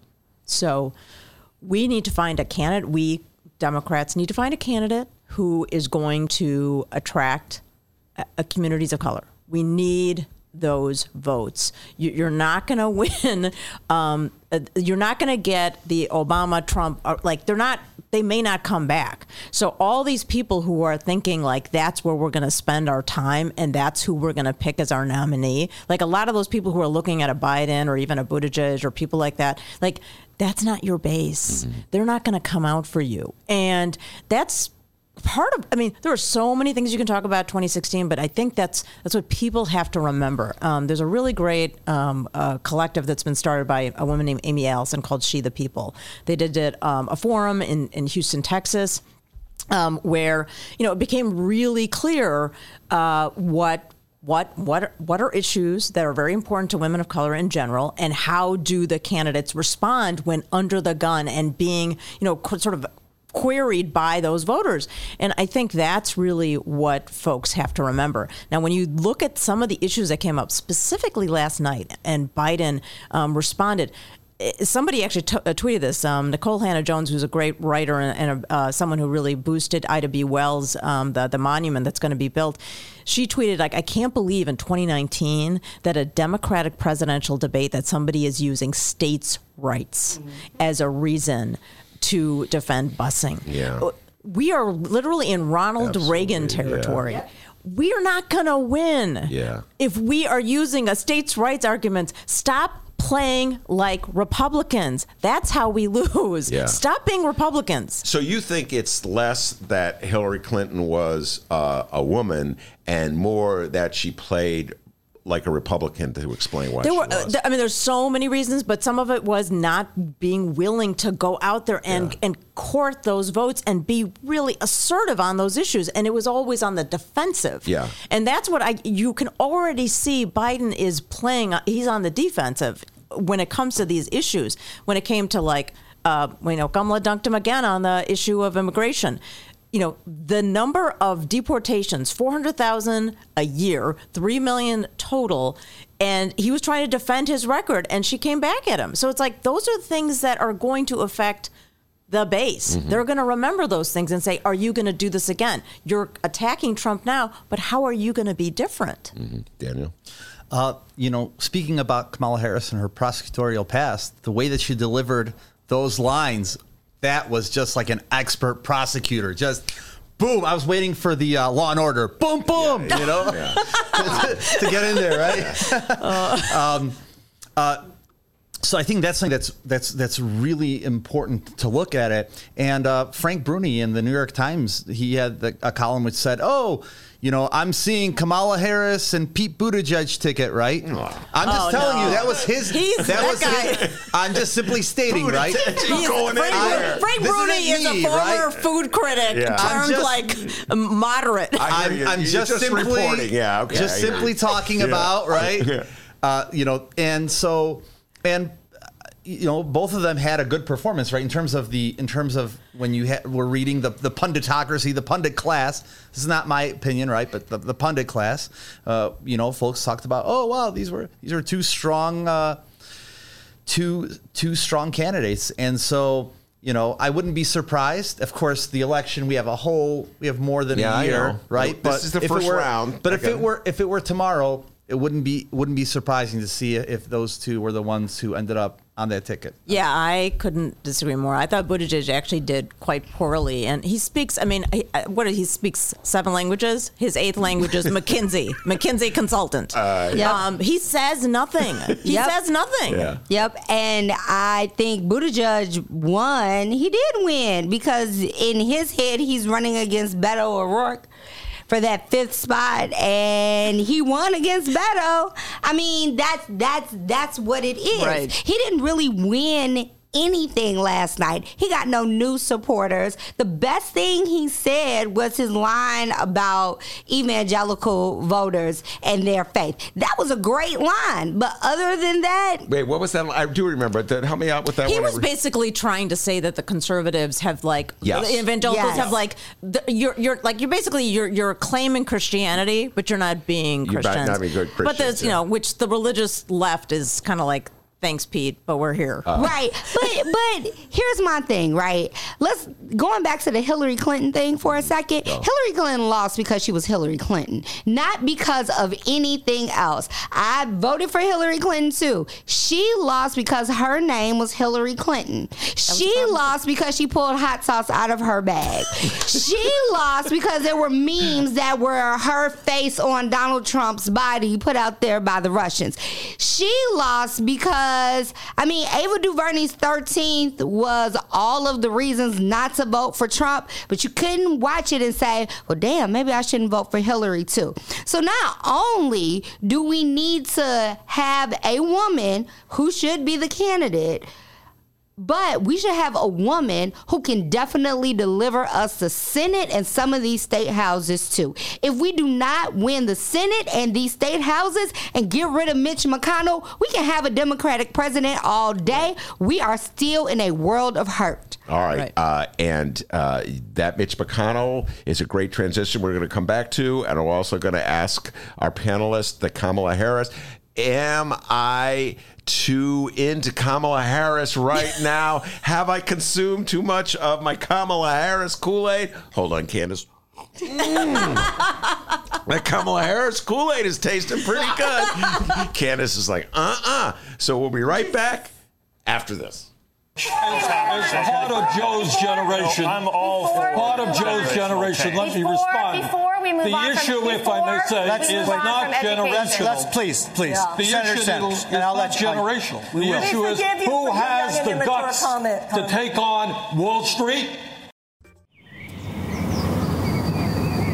Today's Ben Joravsky Show was brought to you in part by Chicago Architecture Center. Get to know your city on one of Chicago Architecture Center's 65 walking tours. Hear the unforgettable secrets and stories behind Chicago architecture from our expert docents. Book your tour at architecture.org/tours. Now, if you'll excuse me, I'm actually on a tour right now. Oh, wow, look at that building. Today's Ben Joravsky Show is brought to you in part by Green Element Resale. It's located at 6241 North Broadway in Chicago, and people, it is incredible. Furniture, appliances, lamps, books, clothes, electronics. It's a thrift shop, but it's the only thrift shop in Chicago that helps bring you the Ben Joravsky Show. So if you're ever on Broadway between Granville and Devon, tell them thank you and go check out Green Element Resale, 6241 North Broadway, and find more information at greenelementresale.com. Green Element Resale, go and save tons of money. Welcome back to the Ben Joravsky Show, live from the Chicago Sun-Times. Yes, indeed, we are live. We are having a very spirited debate about the debates. Sameena Mustafa, Dan Pogorzelski, Candis Castillo in the studio. These three political junkies know a lot about politics. Before we bring them back, got a question queued up for Candis. She's ready for it. Do you got an update for me? Yeah, just a quick update here. I want to remind everybody, like we do every weekend, we have our Benny J bonus interviews. We do these pre-recorded interviews every week for you to download on the weekend. For those who, I don't know, maybe want their Benny J fix on the weekend. This weekend, we have on Saturday, Andy Grimm, Chicago Sun-Times reporter. His beat is Jesse Smollett. Smollett Gate. Yeah. When he's on our show, that's it, but he also covers Cook County Courthouse. Well, it's a Smollett Gate update with Andy Grimm. On Sunday, Toy Hutchinson and Johan Gordon Booth, the marijuana moms. They're talking about marijuana legalization in Illinois. And on Monday, Ben's co-host on First Tuesdays, Mick Dumke, investigative journalist of ProPublica.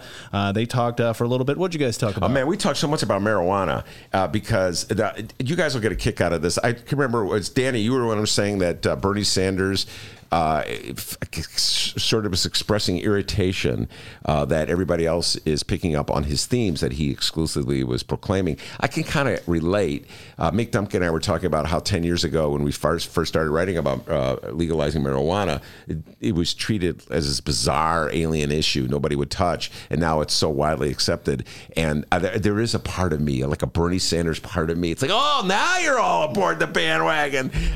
So I can kind of relate to Bernie. But you know what? You got to let it go, Bernie, okay? You got to let it go, all right? You did the right thing. You took the stand on the national health care. Other people have picked up on it. They see it's in the polls. Got to let it go and just accept that your ideas. It's time to pass the torch. Never going to say that. You guys looking forward to the time when Bill Clinton is going to, for whatever firm, pays him, he'll be going on there. It's like, I finally inhaled. Yeah, no. Bill Clinton is so full of it. All right. Go check out our Ben Joravsky Benny J bonus interviews at chicago.suntimes.com/Joravsky, chicagoreader.com, or wherever else you download your favorite podcast. No, YouTubers, it's not going to be on YouTube. It's download only. Go check it out. Subscribe. And by the way, we just hit 100,000 downloads. Ben Joravsky. Yeah, I want to thank Bam. The three people in this room have really helped on that. Very good friends of the Ben Joravsky Show, these three people. And one more thing, right now on chicagoreader.com, it's the latest Chicago Reader column from our very own Ben Joravsky titled Defending the Indefensible. Go check it out after you hear today's show. Yeah, I don't even remember what I wrote about, but I do a lot of writing. All right, so I'm turning to you, Candis. You said something a little while ago. You have your issues with Kamala Harris, the senator, the rookie senator from California, former prosecutor, former attorney general. I have been consuming large quantities of the Kamala Harris Kool-Aid. And when I drink the Kool-Aid, I tend to get a little tipsy. So bring me back to reality here. I'd love to hear all of you on this issue, but I'd love to start with you since you raised it. The pros and cons of Kamala Harris, who in my humble opinion has emerged as definitely one of the top four candidates who could possibly win the nomination. So go ahead. I want to hear your four.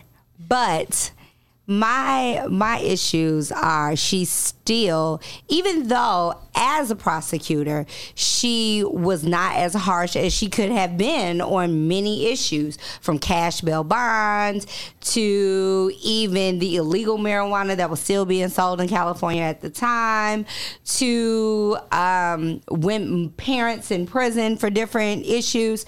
She wasn't as harsh as she could have been. However, she still stood on the side of police officers when they were accused of wrongdoing about 85% of the time, right? That's hard for me to swallow. Now, let me frame this. As a black woman, or a woman of color in general, there are certain things that you feel like you have to do to make a path for yourself. And being a prosecutor in some ways is one of them. However. Okay, we're getting a lot of howevers. Right now, I still like the former teacher who got a shot to go to Harvard. Did she go to Harvard? Yeah, Elizabeth she did go to Harvard, yeah. Right now, great story. I like her plans a little bit better. I really want to like Kamala. And a lot of the things she's saying, I like. I like her as a senator.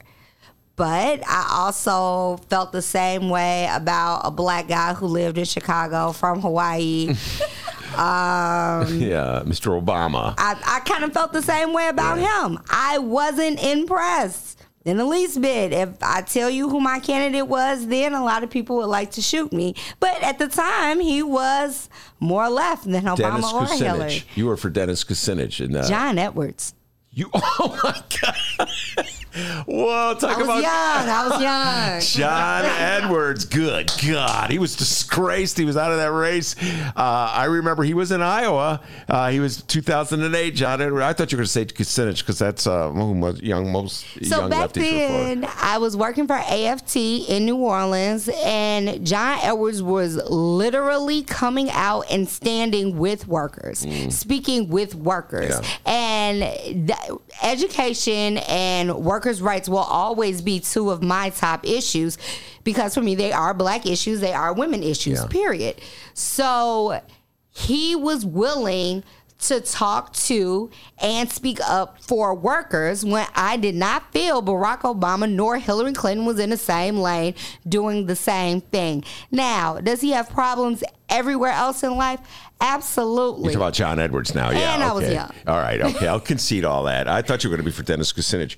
All right, so your thoughts on Kamala Harris? So I saw something. So they asked this question both nights. They said, would you do away with private insurance? And before I even get to the who responded on that, there was this sort of general feeling, and I saw this on some other analyst show, which was, it seemed like, especially in the first night, that it was sort of like, how are you going to change the system or change the status quo? And it was almost like in a very what are you going to do to confiscate guns? What are you going to do to take away our insurance? It was a very combative way of asking it. But the thing that I noticed was that, the people who I was trying to see who would actually come out and say that they were really going for Medicare for all as it's framed, which I saw Kamala Harris's hand go up. Yes. Mm-hmm. But then shortly after that, she was asked and she walked it back. Yeah. So that to me is a problem. So, when I think of an economic justice issue, healthcare is, at the top of that list. And so, and the current system, on which I think actually Elizabeth Warren had a really strong answer on this, which is I spent my career studying people who go broke. And people who go broke, there are people who don't have insurance, and there are people who do have insurance who go broke. Mm-hmm. And that is the reality we're living with right now. So to me, that was a really big issue. And the fact that she kind of came out looking like she was on the right side and then she walked it back makes me really kind of question, where does she really stand? Mm-hmm. You're worried about the wishy-washiness. Your Kamala thoughts, young Daniel? Oh, Jesus, you really have drunk that Kool-Aid, huh? Yeah, no, Is this the Kamala show now? All right, time out. Let's give a reason why. You got the Kamala Joe Biden confrontation ready to go? Yeah. All right, Candace, take this so you can hear it. This is part of the reason why I had so much of the Kamala Kool-Aid. We've also heard, and I'm going to now direct this at Vice President Biden, I do not believe you are a racist, but I also believe, and it's personal, and I was actually it was hurtful to hear you talk about the reputations of two United States senators who built their reputations and career on the segregation of race in this country. You also worked with them to oppose busing. You know, there was a little girl in California who was part of the second class to integrate her public schools. And she was bused to school every day. And that little girl was me. So I will tell you that on this subject, it cannot be an intellectual debate among Democrats. We have to take it seriously. We have to act swiftly. As Attorney General of California, I was very proud to put in place a requirement that all my special agents would wear body cameras and keep those cameras on. Senator Harris, thank you. All right. That was a two-part dunk, because first part was about Biden. That last bit was about Buttigieg. Absolutely. A two-part dunk. Come on, Candace, show some love for Kamala. But Pete, you go first, Danny. Well, the moment that really reminded me when I was watching it was actually if you guys remember in the Republican debates when, I'm thinking Governor Sandwiches and talking about New Jersey Governor. Chris Christie. Yeah, thank you. Yeah. Governor Sandwiches, right? Yeah. That's wow. That's low. No, but in all seriousness, when he just took out Marco Rubio, you guys remember that moment where I was just like, oh man, it's just. At that moment, Rubio really ceased to be a candidate, right? I don't remember that Chris moment. Christie took him out, just because of that, like sharp gift of the gab. Also, former prosecutor, right? Mm-hmm.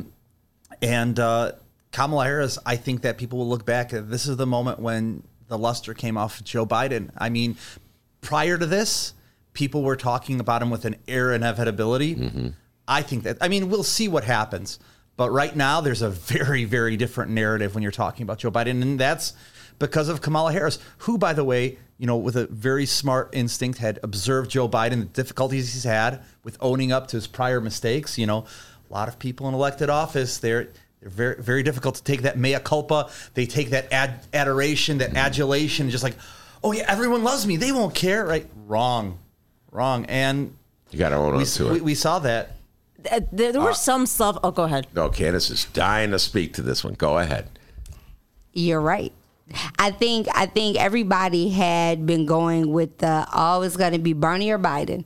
That's it. That's all it could be. Oh, Warren's going up in the polls, and it might be her, but Bernie or Biden. But the last two nights showed, for me, the strongest, that the inevitability of Bernie and Biden is losing steam, and it's losing steam fast. And that's the most striking for me. I don't remember who it was on one of these shows. They said that Joy-Ann Reid said black people are very pragmatic voters, and we have to see that there's hope in our candidate actually making it.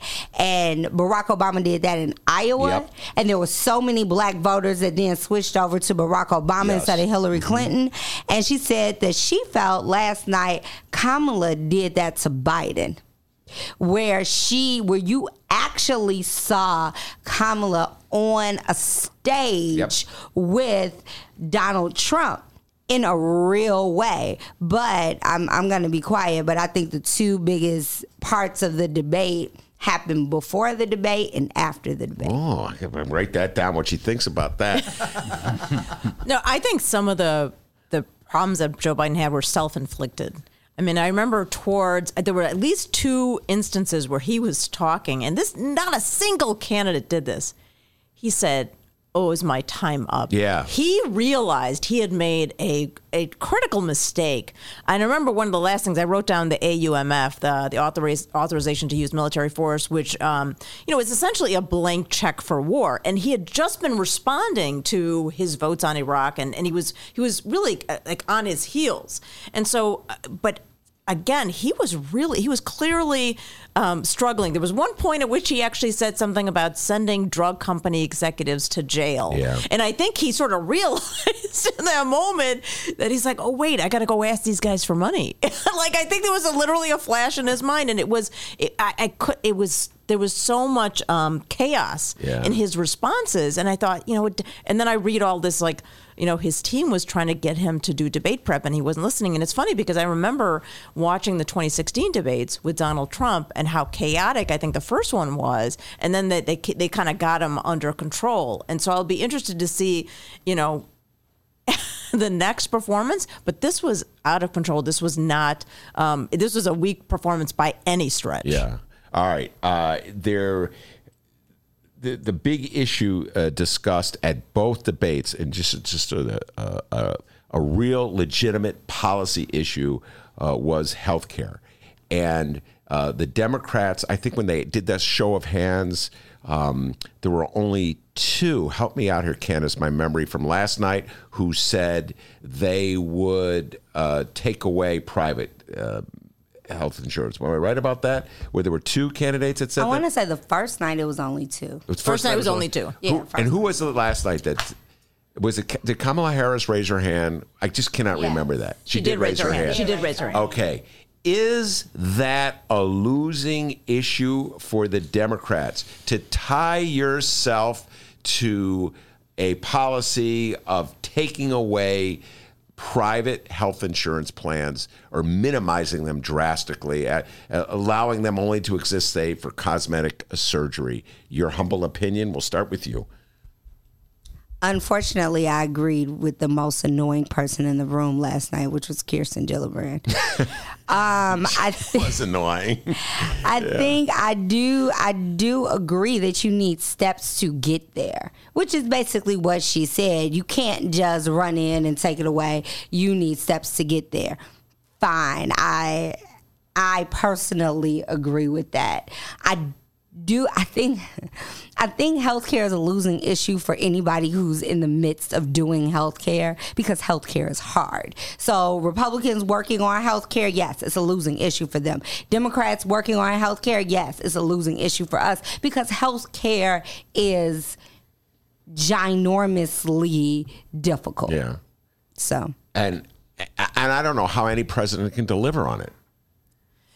Well, there's a huge lobbying effort to maintain the system as it is, right? The pharma companies, the insurance companies. There's actually a lobbying group called the Partnership for America's Healthcare Future, which is specifically targeting Medicare for all. On the issue of this, I think it goes back to a messaging issue, and we've talked about this before. When you talk about this issue, you have to say, there is, to Candice's point and also Kirsten Gillibrand's point, there is going to be a transition period. It's not going to just be turning off a switch. Yeah. And Pramila Jayapal's bill in the House actually has a 2-year transition period, and so which is obviously a lot faster. But that being said, things aren't going to go away right away. But when you really press people, what do they like about their healthcare, or what isn't working? People don't love their health insurance company. They don't love their drug companies. And I've shared this before. My mother pays. She got kicked off thanks to Rahm Emanuel. She got kicked off the retiree health system for the city of Chicago, and now she spends, for drug and health coverage, she spends about $3,000 a year. Nobody wants to pay. Nobody wants to pay those premiums or have those massive deductibles. So when you really press people, how are you experiencing your health care? I think Kamala Harris actually cited a news story. I don't think it was an anecdote that she heard from a voter. It was actually somebody said, Kamala quoted a news story I wrote. When people have $5,000 deductibles, I've shared this on the last time I was on the show, because we talked about the Medicare for All issue, that the AMA doesn't support it. This is something where what the Democrats have to do is remember, the Republicans are the party that wanted to take away your health care. We want to make your health care better and make sure more people get it. It's not actually that hard a messaging point. It's just they're not willing to make that case. Well, what it reminds me in some ways is when J.B. Pritzker was on the campaign trail talking about a fair tax, and reporters would always, we joke so much about this, pressing him for the details of the fair tax. And Pritzker was too nimble to come down because he knew if we put as soon as he came out with a specific, there'd be a target on his back, etc. So he was ducking and dodging on that one. Yeah. And I think the Democrats will probably be ducking and dodging on the specifics of this issue throughout this campaign. Yeah, but here's the problem, though. I think it was Hickenlooper. Remember that guy? Oh, yeah.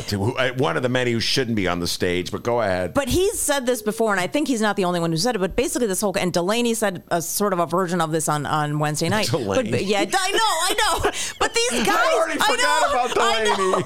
I know, but these are guys who are very much making the case of they're like the DLC. They're like the Democratic Leadership Council guys. They're trying to say if you say these things, Republicans are going to call us socialists. I'm like, if you aren't don't have mass graves along the border, they're going to say you want open borders. Yes. If you actually want to give anybody health care, they're going to say you are, you want socialized medicine. It doesn't matter. Yes. They were targeting Lauren Underwood and Sean Casten as being socialists. It doesn't matter how moderate you are. They're going to call you a socialist. They have no problem lying. Why don't you just actually come out and explain where you stand and stay there instead of caving to the right? Sameena speaking truth. We'll be right back after this. Read the Chicago Reader to get up to speed on what's what in Chicago. Culture, food, arts and entertainment, weekly concert listings, weekly event listings, the environment, travel. I can continue, but you get the point. And for all of you Chicago political junkies, raw weekly columns on real city politics from Maya Dukmasova and our very own Ben Joravsky. The Chicago Reader, free to the public in newsstands throughout the city and online at chicagoreader.com. Read it now and be a more informed Chicagoan.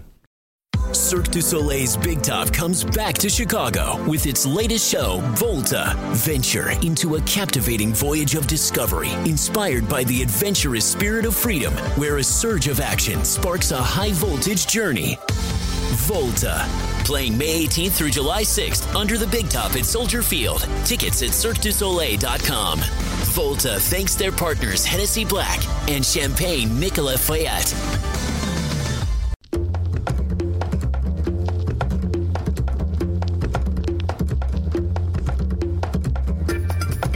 Hey there, producer Dennis here. Thanks for finding and listening to the brand new Ben Joravsky Show. All right, so here's how this works. The Ben Joravsky Show live streams on the Chicago Sun-Times YouTube channel Tuesday through Friday, 1 until 3 p.m.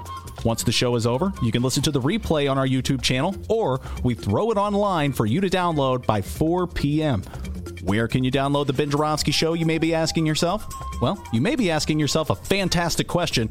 You can find previous Ben Joravsky shows and guest interviews through several outlets. The Chicago Sun-Times Online, chicago.suntimes.com, the Chicago Reader Online, chicagoreader.com, and wherever else you listen to your favorite podcasts. Apple Podcasts, Google Play, pick one. Just search for the Ben Joravsky Show. J-O-R-A. V as in victory, S-K-Y.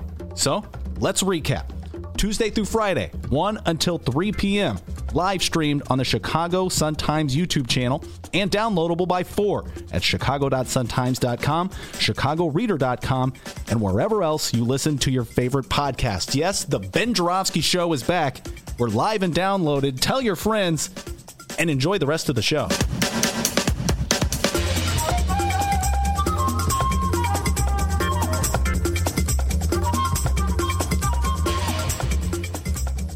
Our friends at the Chicago Sun-Times are offering you, yes, you, the listener, an exclusive deal on unlimited digital access to all of the stories you love.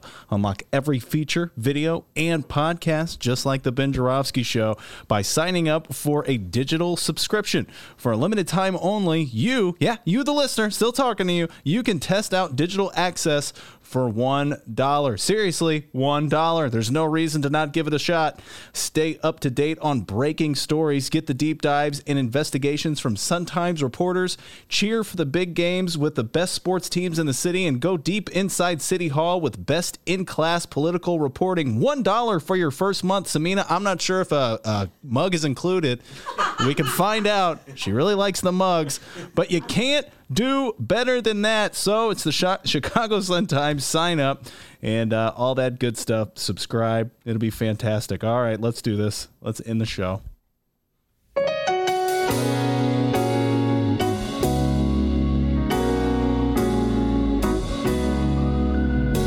Welcome back to the Ben Joravsky Show.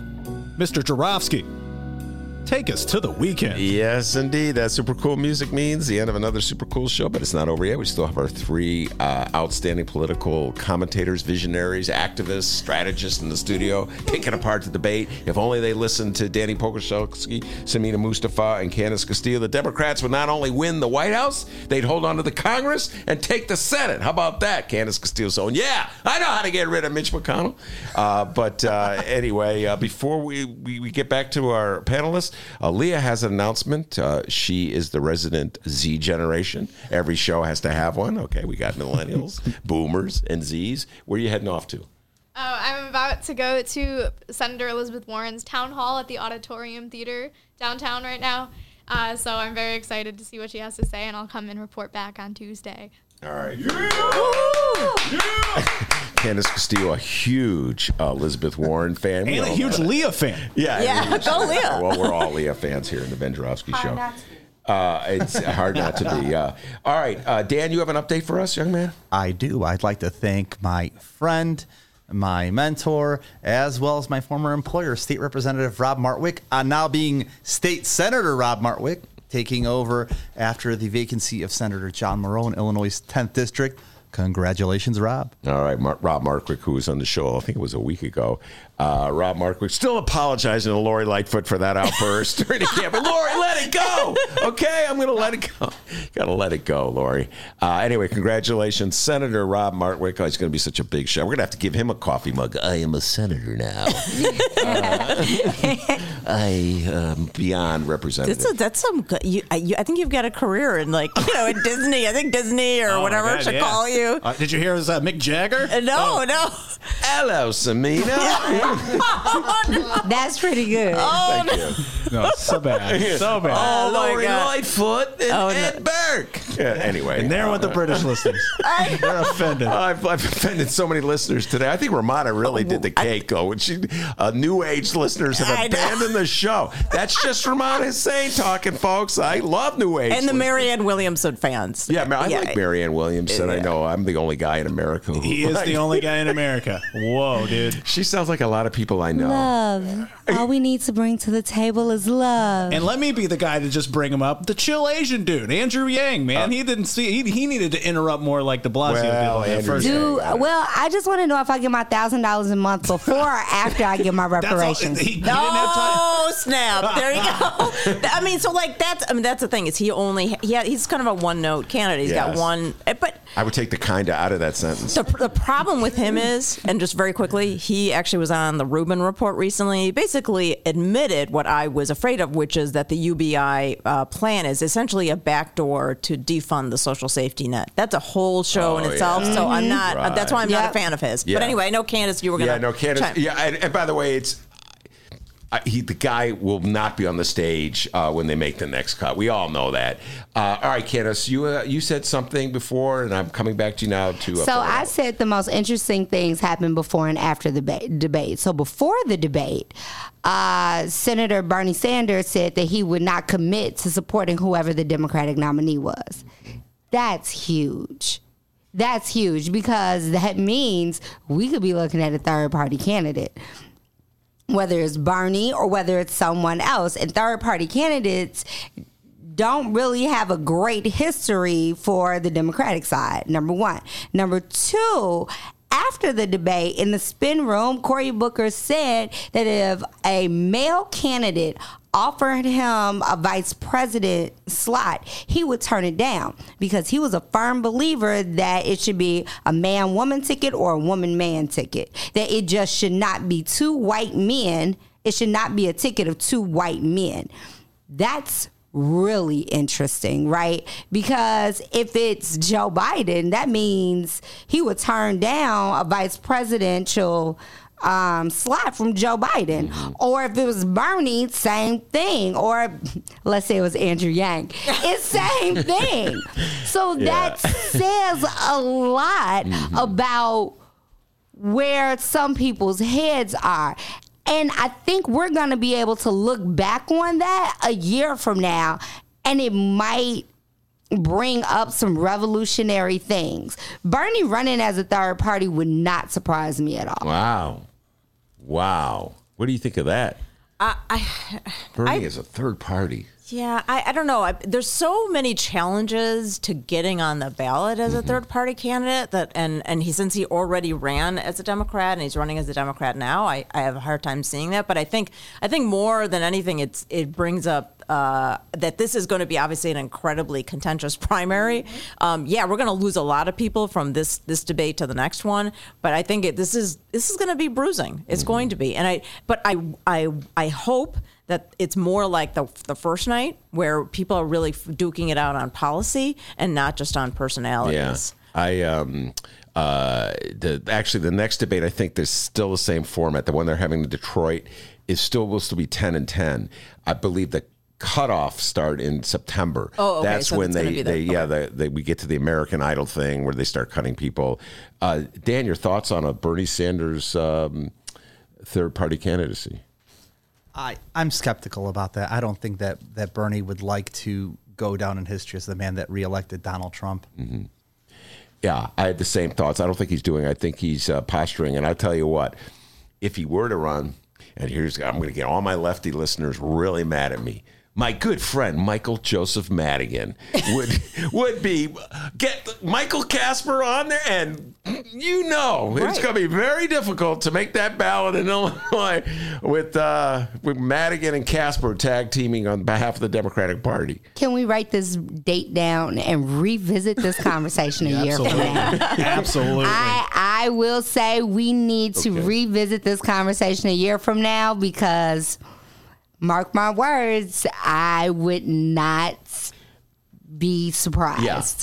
Well, it would be like sort of Ralph Nader in 2000, where Ralph Nader just got in his head that there was no difference between Al Gore and George Baby Bush, and he was going to run regardless. And he spent the whole campaign saying there's no difference between the Democrats and Republicans. I know many Green Party people who feel that. They've been on this show. They've argued their case.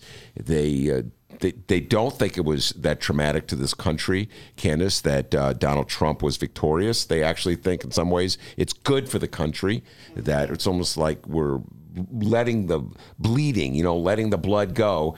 I don't subscribe to that. I think it's worse for this country that Donald Trump's been, and I agree with you wholeheartedly, but the Supreme Court at the top of the list. That brings me to this, getting back to the Senate. Good God, could you imagine if Bernie runs as a third-party candidate, that would kill any chance of getting back the Senate as well. So that's a horrible thought. And I do think you're right, Dan. That would destroy his reputation and his legacy. So how do you get back the Senate, Candice? Organize. We have to. We do not have a choice but to stay ready. What burns me up about this presidential cycle is we have so many good candidates who need to be in the Senate. Right. Running for president. We have some really, really, really great Senate candidates up there running for president. And that's unfortunate. Beto should run for Senate again. Mm-hmm. Yeah, he's wasting his time. He's wasting his time. Wasting everybody's time. Or support the people who've already started running for Senate. That like MJ Hagar, I think it's her. She actually ran for Congress, and she's running again. There's a woman named Seema Hernandez. There's a couple of folks who have already filed and have started campaigning. So it's either support them and help them fundraise or do whatever, or I think he's not in. This is not the right race for him, and I think a lot of people saw him stumble and not really. He needs to go with. He's through in this race. Yeah, Buttigieg will make a great senator too, even though I must say there's a part of me that really wants to see him and Mike Pence go head to head on the stage. As a vice presidential? As a vice presidential. It's not going to happen, but that doesn't mean I just want to see those two interact on a debate stage. That would just be the tea in my crumpet. Okay. That's a good. So take back the Senate. Yeah, I mean I agree. a lot of people who are running for president need to think about that. But also, it's funny because I in the last week, I've gotten a couple of emails and phone calls specifically about this from the Democratic Senatorial Campaign Committee. So somebody's thinking about this, but the issue is like, what is the plan? Where are we playing everywhere?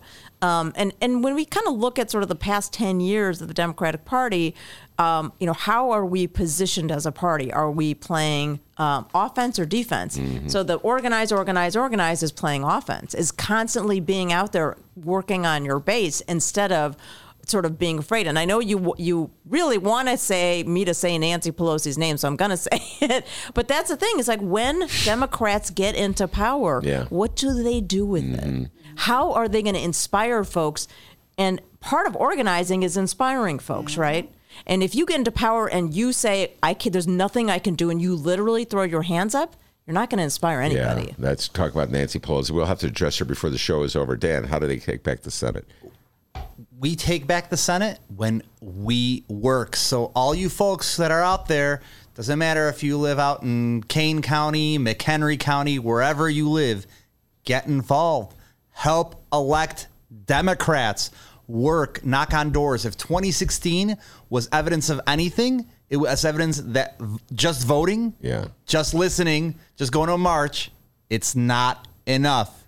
Make calls, knock on doors, go to fundraisers, all those things. It's not rocket science, but if you want the result to be different in 2020 than in 2016, you, listener, have to get active. Yeah, and that's why I wrote this down. Remember this date, Bernie running as a third-party candidate. But right now, this is my pet thing. It's clear to me from these two debates, the number one issue that Democrats have going for them is Donald Trump. People hate Donald Trump. And ever anybody on that stage made a reference to Donald Trump, the crowd went crazy.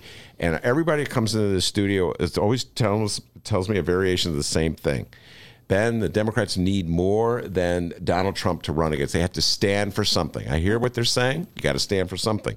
That does not take away from the fact that the motivating force that's going to get people out to vote and energize people for the Democratic Party is their hatred for Donald Trump. And the second hatred may be Mitch McConnell. Yeah, that's not a maybe. Yeah, no. That's not a maybe. Yeah. They said Mitch McConnell's name more in the first debate than they said Donald Trump. Okay, so they're a tag team. That says a lot. Yeah, so we can't ignore that. And that's why Bernie runs as a third party. He's just destroyed his legacy. And let's remember, Mitch McConnell is why Merrick Garland didn't get on the Supreme Court. So that was before Donald Trump even got in office. Mm-hmm. So you can get, to your point, and I think Candace said this as well, we can get a Democratic president, but we still have Mitch McConnell. And I think there's some folks who are talking about Amy McGrath, who ran for Congress, potentially running for Senate in Kentucky. There might be some other names, I don't know, but I already know that there's a woman in Maine.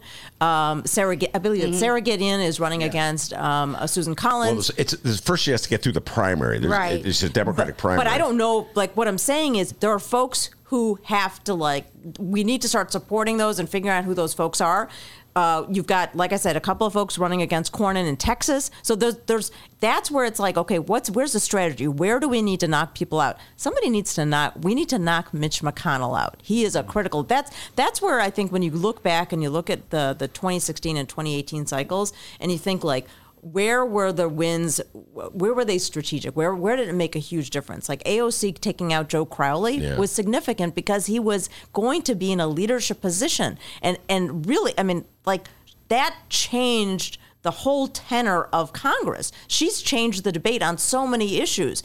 But Mitch McConnell has incredible power in the Senate. If you knock him out, that changes the entire chamber. Yeah. So that's where the Democrats have to target. They have to be strategic about where they're going to run folks. Doug Jones is going to be up. That's going to be a whole other ball game. Yeah. And so remember that. Get off the press. Roy Moore coming back. At the same time as Donald Trump is in a state that went hugely for but how did Doug Jones win?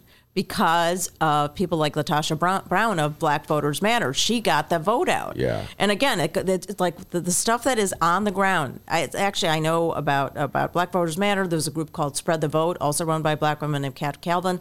These are organizations that are working on turning out voters of color.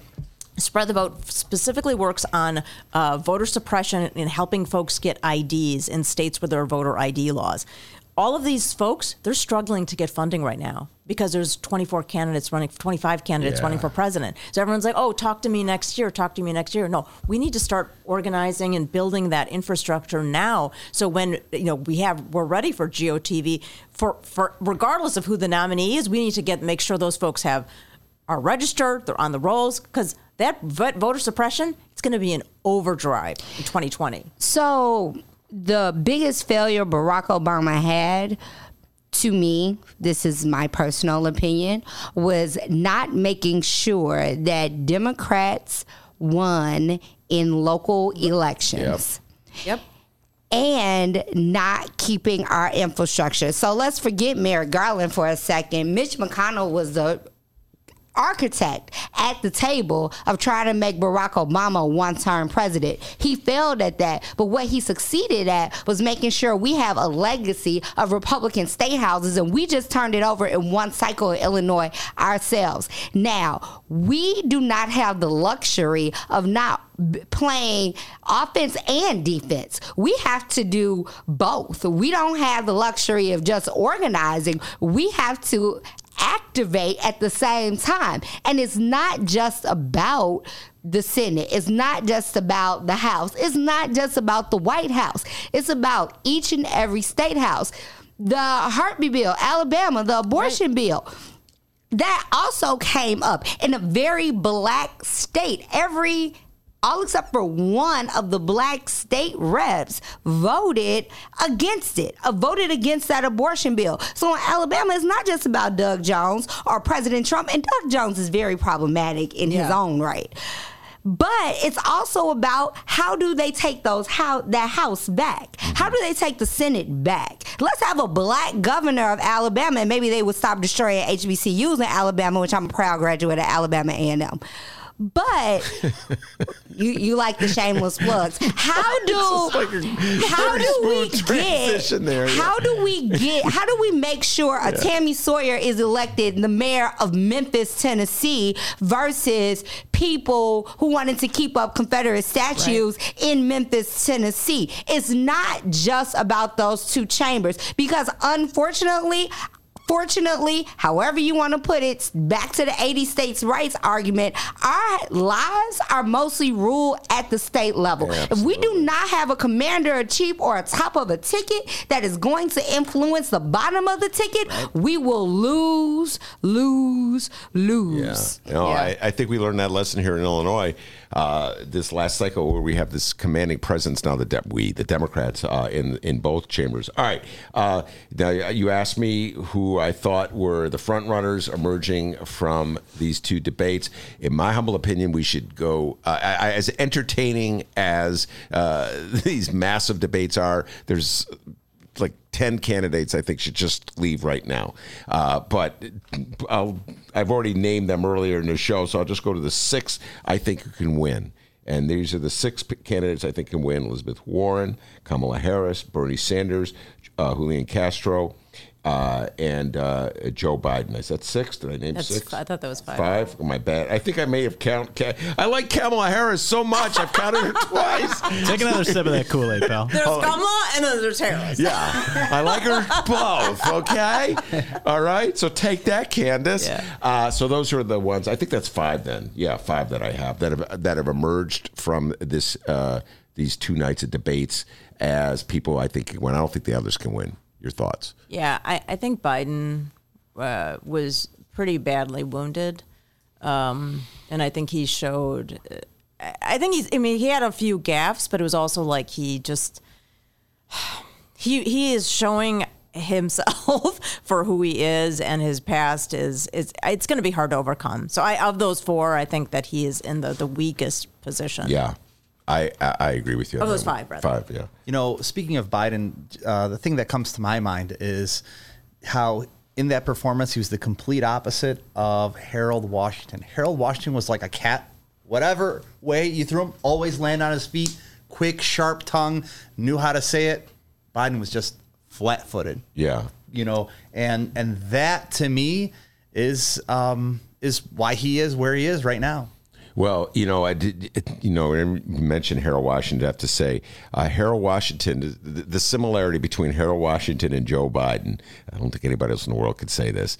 The similarity is that they evolved politically. All right, so Biden is has to make the argument that he has politically evolved, and it's a very difficult argument to make because he can't own up to the fact that he was ever wrong. But Harold Washington started off as a machine Democrat, and he had that moment of revelation that happened before any of you in this room were born, where he said, I can never be a machine Democrat and get something for black people in the city of Chicago. I am cutting myself off from the Democratic machine. And Joe Biden has to have a moment like that where he says, I have to cut myself off from who I was and who I am if he wants to win the Democratic nomination. But you have to remember, Ben, and there's actually a really good, Roger Biles wrote a biography that I think came out last year about Harold Washington, and it really talks about his sort of political journey.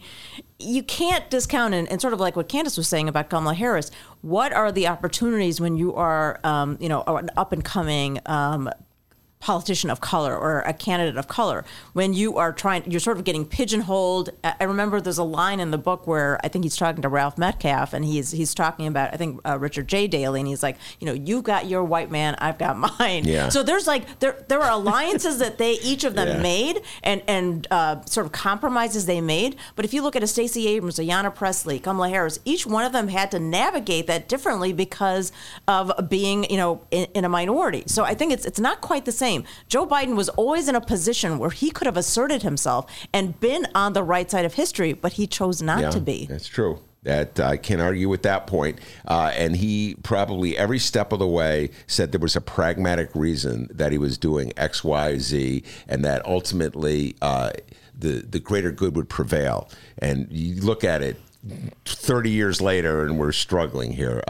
So what are your thoughts about my list of five? I counted Kamala twice, so here is only five.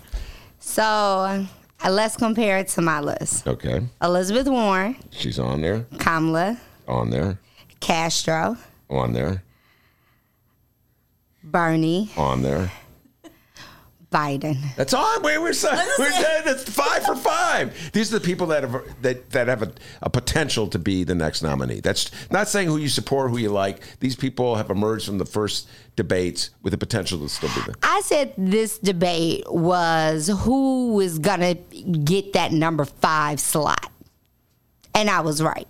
This debate was not about who was going to come out a little wounded and who was going to get that number 5 slot. I cannot wait till those first polls come out, because I'm going to say it's going to be Booker or Julian Castro that will get that number 5 spot for people. See, Booker didn't do anything for me. Booker didn't do anything for me either. We knew he grew up in the hood because he said it 20 times. But... He lives there now. He didn't grow up there. He didn't grow up there. But he didn't do much for me either. But I know some people are going to say, well, I like him. So I think Castro got that number 5 spot. So I can't wait till the first polls come out. But let's go back to this evolution question. Because what did you evolve from? When he passed the crime bill, he was what? Almost 60? Where have you evolved from? The nation has evolved from the crime bill, because almost every black politician you talk to at the time, and white and left, yes, I'm talking to you, Bernie Sanders, voted for the crime bill. Bobby Rush voted for the crime bill. Maxine Waters didn't. Maxine Waters didn't. No. Auntie Maxine knew what was up. But almost everybody else did. So as a nation, we've evolved from that. However, not being able to take ownership and truly apologize to Anita Hill. The busing issue, even though we have moved away from busing. Yeah. as a nation, but even not being able to say it was right and not even seeing your mistake when Cory Booker was like, well, he still would have called me boy. Yeah. Like, it's your granddad who says, back in my day, we didn't do it like that. That's what he is, and that's what he showed. Yeah, apparently some people are incapable of evolving. Listen, I'm very... I have a very sarcastic attitude toward politicians that talk about they've evolved. I still like making fun of Barack Obama, who have evolved at least 2 ways on gay marriage, okay? So I'm just saying that I recognize it as a tactic that politicians use, and they often use it very successfully. Donald Trump has, quote-unquote, evolved on the abortion issue. He was pro-choice in the 90s, and now look at him. He's the most extreme anti... He devolved. Yeah. I call that a devolution, all right? So Barack devolved on gay marriage. First he was woke, as my millennial friends like to say. Then he devolved. Then he evolved. So I see them going in many different ways, and Joe Biden clearly is incapable of evolving. Danny, what do you think? Who are your 5 that you think could win the nomination? I think every single person that you guys mentioned is one of the people that I do believe could win it. I was actually trying to think if there was anyone that you guys were missing. Cory Booker would be a 6th. No, I do not. But at the same time, I'm not a fan of Cory Booker. Yeah. But outside of this room, I think there's a lot of Pete fans, but I am not one of them. So I would say that, Pete could be not necessarily the president, but I could see him as a vice presidential candidate to balance out. I do not believe it, and I'll tell you, I have to see. You cannot win. I say this every time. You cannot win the Democratic nomination without black votes. And I don't know. I meant as a vice presidential candidate. No. But that'll suppress. You can't suppress black votes and win the nomination. Yeah. So, I think if you want to really talk about Pete Buttigieg, you got to get Stacey Davis Gates from vice president of CTU in here, who is from South Bend, Indiana. To really talk about the legacy of Pete Buttigieg. Well, I'll go one step further, and since you did, that's a perfect transition. We had in this studio, sitting in that chair where young Daniel is sitting right now, Henry Davis, who is the baby brother to Stacey Davis Gates. And in that chair where Sameena is sitting, we had Stacey Davis Gates, and we did an interview with them. And I'm very proud of this interview, and you can check it out. It's in our catalog of interviews. We actually ran it a second time when I was on vacation. And Henry Davis really lays out the case against Pete Buttigieg. It opened my eyes. I didn't know anything. I must confess about South Bend. I must confess to you, Candace. I didn't know anything about South Bend, Indiana, until I was forced to read about it. And when Pete Buttigieg, and that is a city with some serious issues. And Pete Buttigieg has been the mayor for 8 years. And as I said, he just ignored those issues until he was running for president. And suddenly last night he made this appeal. And there's a BuzzFeed news story written up specifically about the policing issue that I just posted. And it was one of those things where it's like, I can't fire the police chief, but it's like, no, you appoint the entire public safety board. So that's like, it is within your control. And I posted, I was like, remember that Rahm fired Gary McCarthy. If you're to the right of Rahm, you're in trouble, buddy. Oh, God. Yeah. To the right of Rahm. Yeah. All right. Very good. We've run out of time. I want to thank our guests, Sameena Mustafa, Dan Pogorzelski, Candis Castillo. Rummana Hussain was in here earlier in the day. She did a great job, as she always does. And Leah's off to see Elizabeth Warren, so she'll be reporting back on Tuesday on that. And, of course, the man, the myth, the legend behind the board, the pride and joy of Alton, Illinois. And as Candis Castillo can tell you, you know what they call him back in Alton, right? You don't remember? White Lightning. The fastest white guy in Alton, Illinois. You're darn right. I told you your name needs to be white. It needs to be whitening. It needs to be whitening. I would like to argue that the fastest white guy from Alton, Illinois is actually Jesse White. Jesse White, right? He's a white guy. Oh, my God. I was like, where are you going with that joke? Jesse White's from Alton, Illinois. Okay, I get it. I just said. No one calls me. Danny no one calls me that, by the way. Wait, nobody calls you White Lightning. No. I only call you that every day. Lightning. Anyway, everybody, have a great weekend. See you on Tuesday, everybody. And remember, you can download previous Ben Joravsky shows at both Chicago Sun-Times and Chicago Reader websites, chicago.suntimes.com, chicagoreader.com, or wherever else you download your favorite podcast. Be sure to check out our Benny J bonus interviews available Saturday, Sunday, and Monday. Saturday, it's Andy Grimm. Sunday, Toy Hutchinson with Johan Gordon Booth. And Monday, investigative reporter Mick Dumke. And check us out on social media at Benny J Show, BENNY, the letter J Show. Bye.